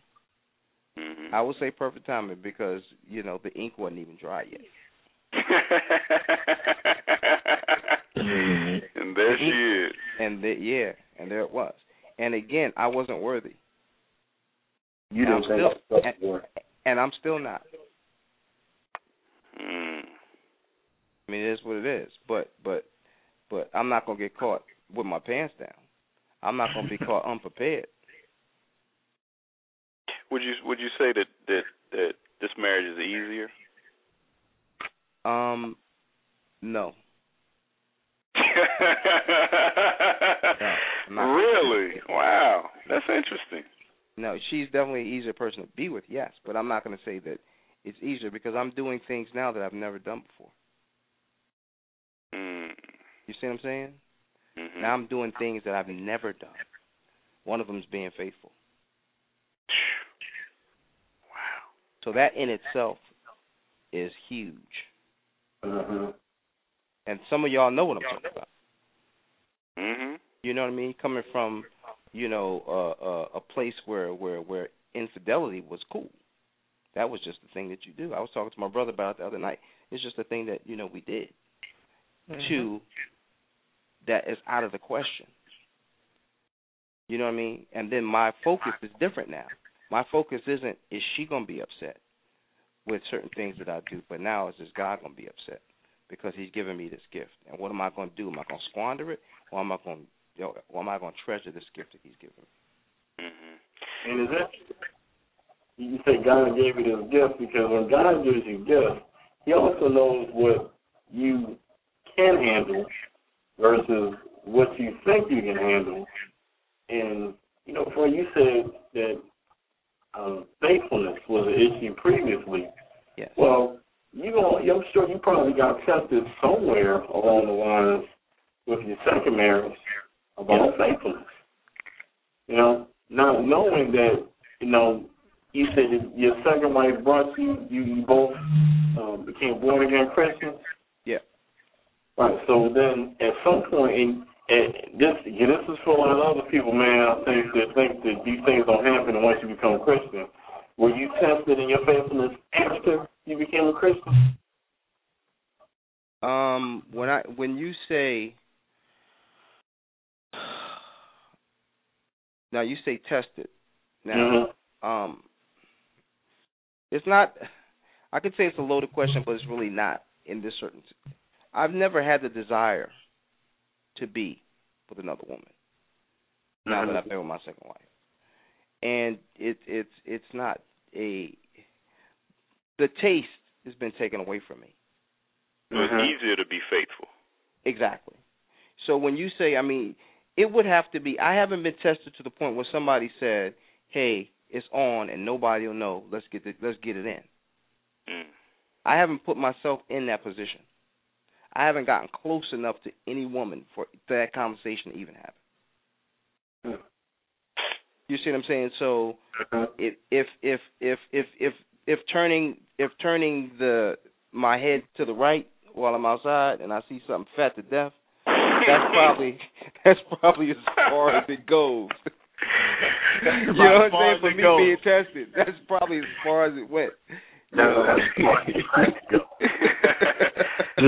funny. But can I drop 11 o'clock monkey wrench on what you're saying there? Yeah. Make it happen. Because you said it's easier to be faithful this time around. Yes.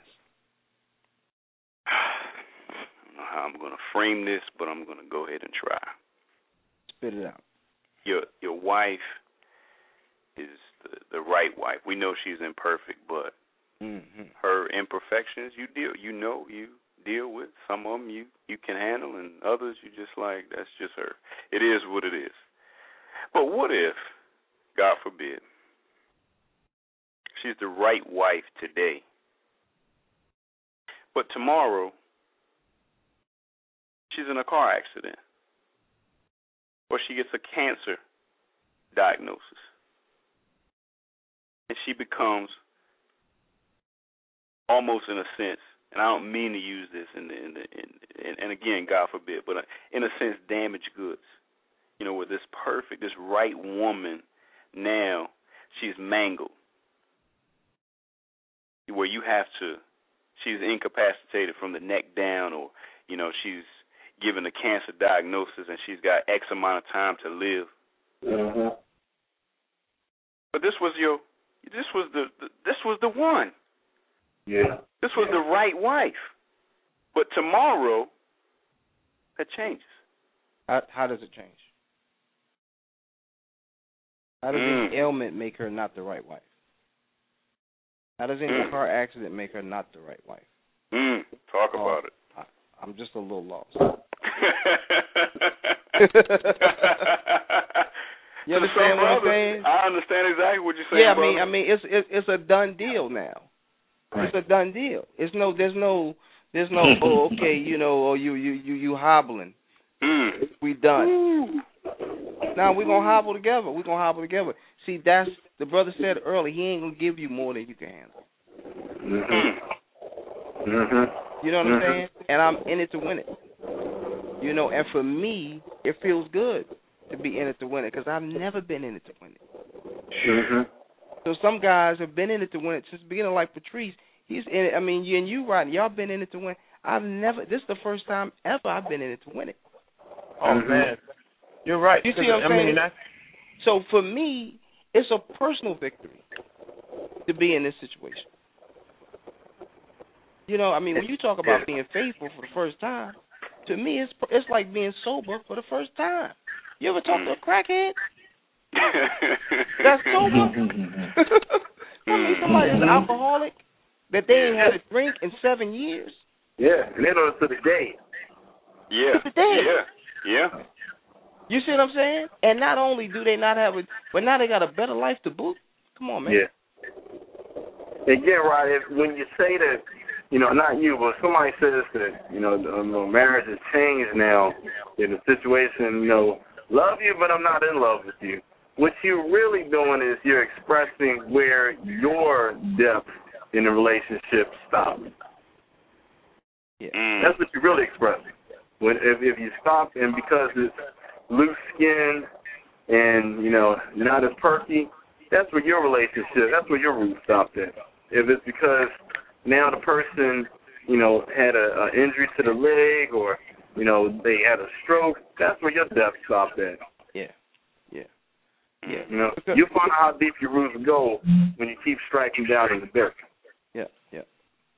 Because Rodney, the biggest strength that any of us can have in any relationship is to not focus on the person that you're married to first. The relationship that you have with your wife is based solely on the relationship that you have with your wife. You ain't going to make it. Now you have nobody to answer to but your wife. But when you throw that higher authority in there, you know what I mean? Like your father's looking over him, it's like, okay, now, you got to do what I'm telling you to do. That's how this thing going to work. You mess up, you don't have to answer her. You're going to have to answer to me. And that's how I look at it. I have to look at it that way, and that's what keeps me grounded. So he's going to say, okay, now this woman that I gave you, right, has got an illness. How you going to handle it? Right? Now, if my faith is in him, he can fix the illness. He can, you know what I'm saying? He can flip that thing around. He can make a positive test result come back negative. You see, but if I don't have him first, then I'm liable to do anything. So what you're saying, it sounds like, is the wife is submissive to you as you are submissive and obedient to God? Yes. That's what the Bible says, man. And but see, for me, and some people just and again, I'm not saying this for the sake of this call. I'm saying this for the sake of, because that's what saves my life. Because I've been that guy to be out there, you know what I'm saying, and just run a while, and with the ring or on my finger or in my pocket, it didn't matter. You see what I'm saying? So now I have to have a cushion. I have to have, just to keep me grounded, because I know what I'm capable of, or what I was capable of.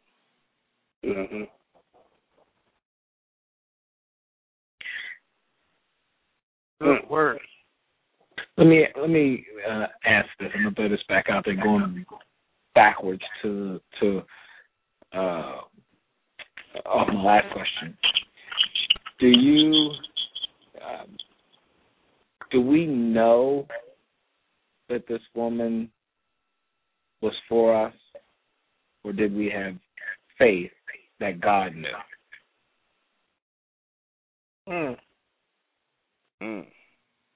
That's a good way of putting it.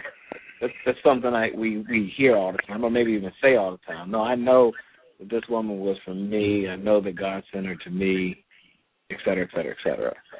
Do we really know that, or do we actually have, all we have is faith that God knows?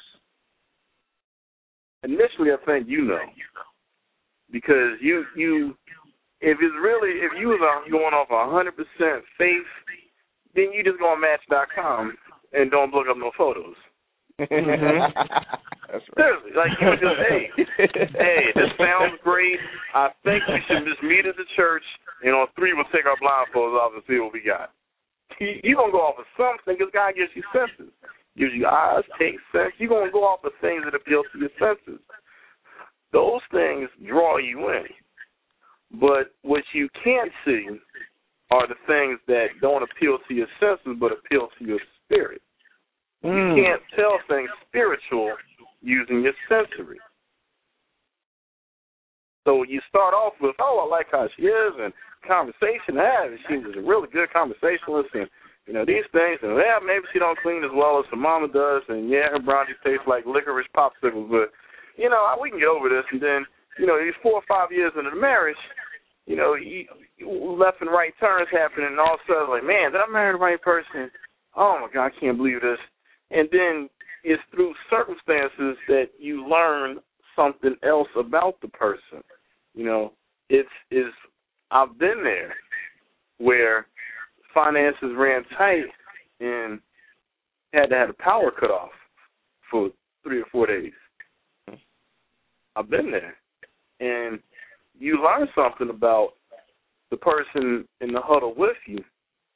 You making sandwiches, going to Safeway, knocking it out during the summertime. You learn something about yourself. You learn something about your partner. Now it's something deeper. You can't put that into a contract at the marriage table. That's something you learn. You learn something when one of the spouse's parents die. You learn something. So going back to the question, because you make a very good point in saying that you learn something. Therefore, let me just ask the question one more time. Do we know that woman is the one for us when we meet her or when we decide we're going to get married, or are we just having faith that God knows? Well, I think that but you got to have faith that God knows. I think you're learning, right? Yeah. So in your spiritual growth and along with your marriage growth, you're hoping that this lady follows you as you follow God. But if your stuff ain't together, but when you're spiritually right with God, you would know. I think I'm not disagreeing. Go ahead.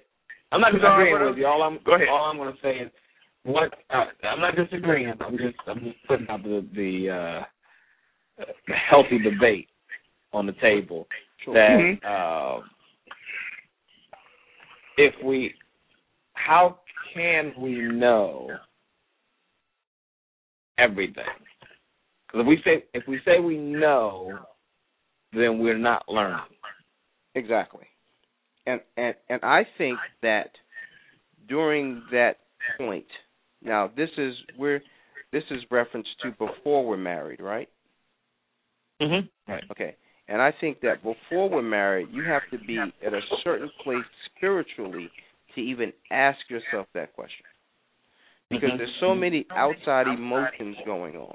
The physical, the representative, the dating, the lovey-doveys, the long night coming. There's too much confusion. There's a lot of confusion going on, or smoke screens that make you really stop to think about the facts of that question that you just asked.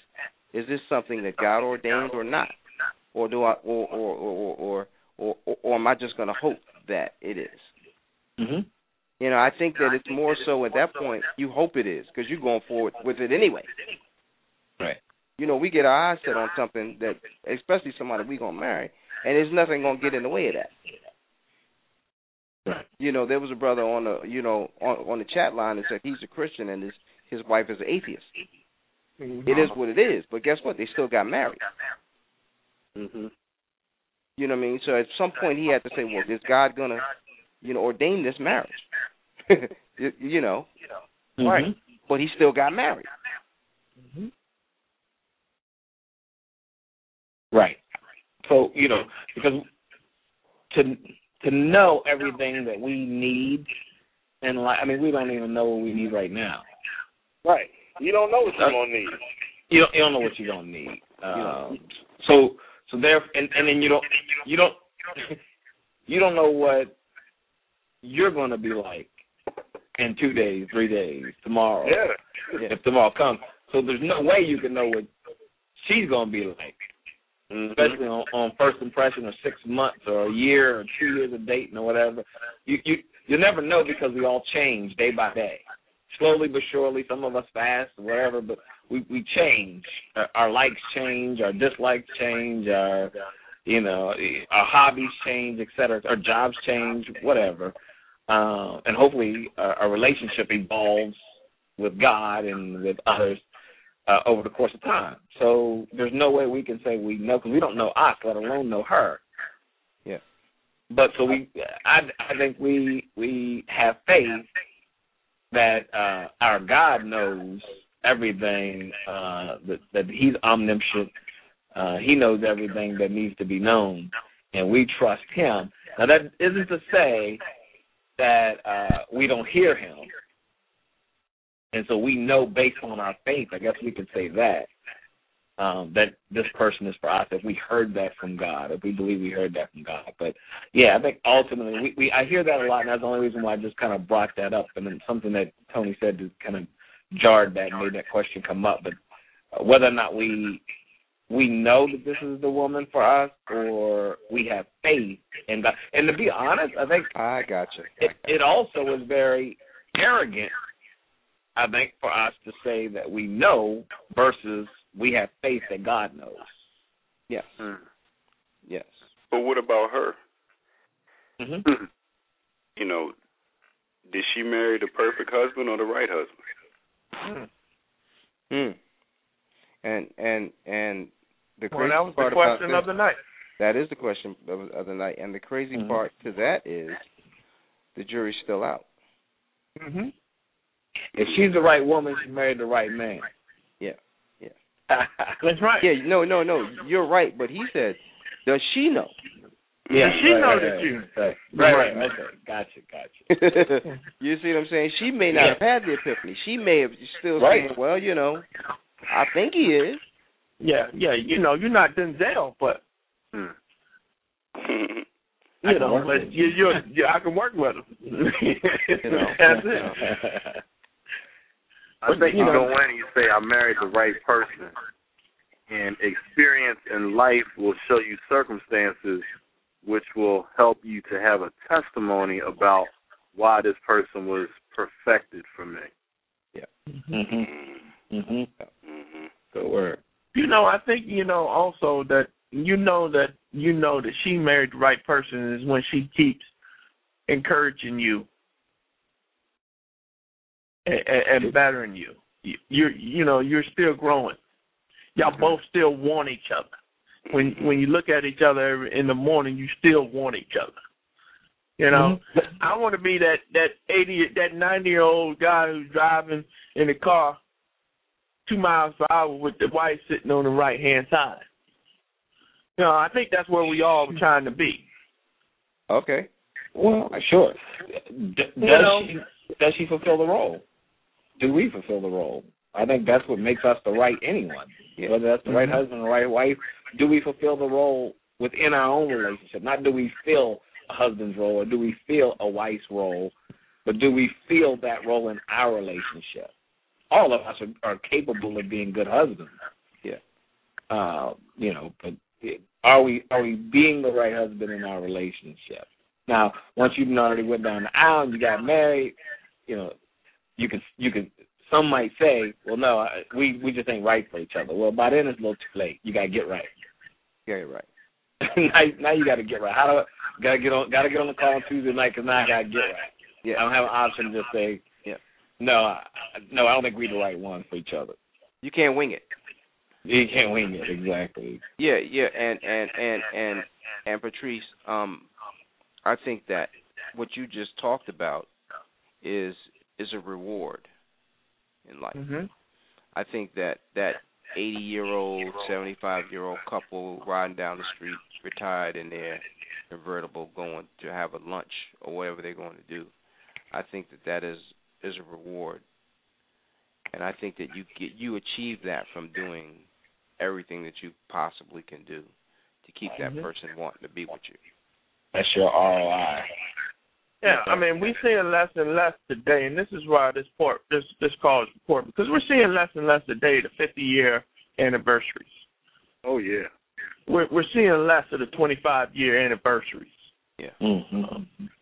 Anniversary. 50-week anniversary. That's right. Yeah. And we got to figure out how do we get back there. And it all deals with, did you marry the right wife?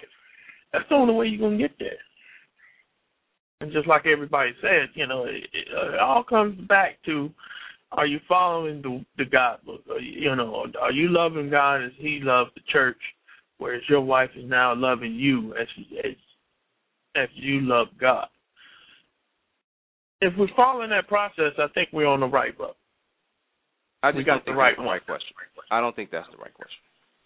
You know? I don't. And let me tell you why. And let me tell you why. When you say did we marry the right wife, isn't the thing that's going to get you to 75 years with this woman. It's going to work. I hope so. No, I think if she married the right husband, that's the thing that's going to get you to 75, 80 years. Why I say that is because it's not on the wife that you marry. It's got nothing to do with her at the end of the day. It's you the head. You follow what I'm saying? Are you the right husband? To anchor that ship and to keep that ship afloat for 75, 80 years. Because that's what she's looking for. She's looking for you to be that husband. She could be perfect, but if you're some garbage, y'all ain't going to make it. You're right. So at the end of the day, it all comes back down to the man. It always does, man. It always does. I tell guys all the time, don't blame me, blame God. If you want to blame somebody, He made you a man. That's right. It is what it is. That's what it is. It comes with the territory. That's what it is. You're looking for the perfect wife. You may have a perfect wife, but you may not be able to handle that perfect wife. And then she go out and find a perfect husband. And be 75 years in a convertible. Going to lunch. Right. And it might be your car. Right. Oh, man, don't say that. Wife leave me for the perfect husband. I'm gonna have to find me the perfect bat and take the perfect swing on the perfect man. Put him out of the perfect picture. That's right. Well, Tom, I'm through. I think you ended it. That's good. Well, I didn't mean to end your call. I'm sorry. I mean, that was perfect ending. That was a perfect ending. That was the perfect ending. And does anybody want to add on to that? No, sir. Can't do it. Can't do it. That's it. Well, before I cut it off, I just want to say thank you again. We had a big showing tonight. It was great. Yep.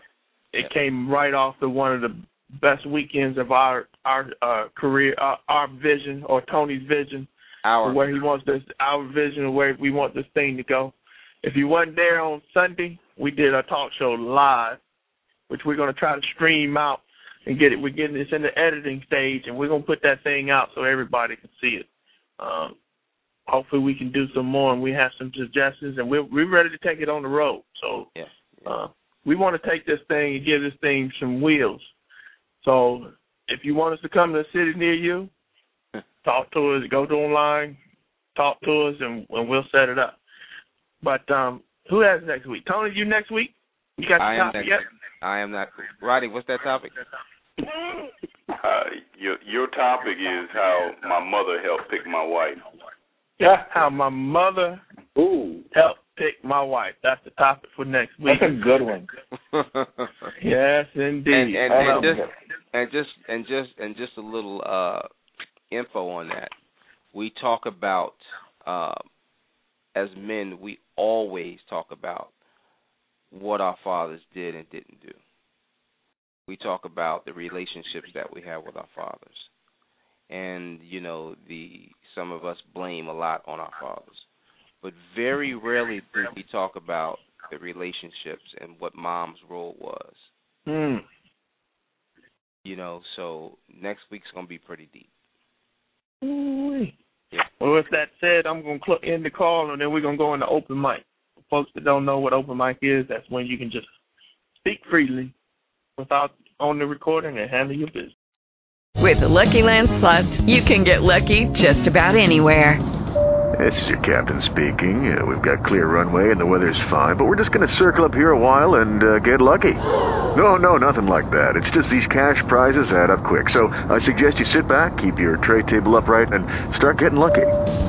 Play for free at LuckyLandSlots.com. Are you feeling lucky? No purchase necessary. Void where prohibited by law. 18+ terms and conditions apply. See website for details.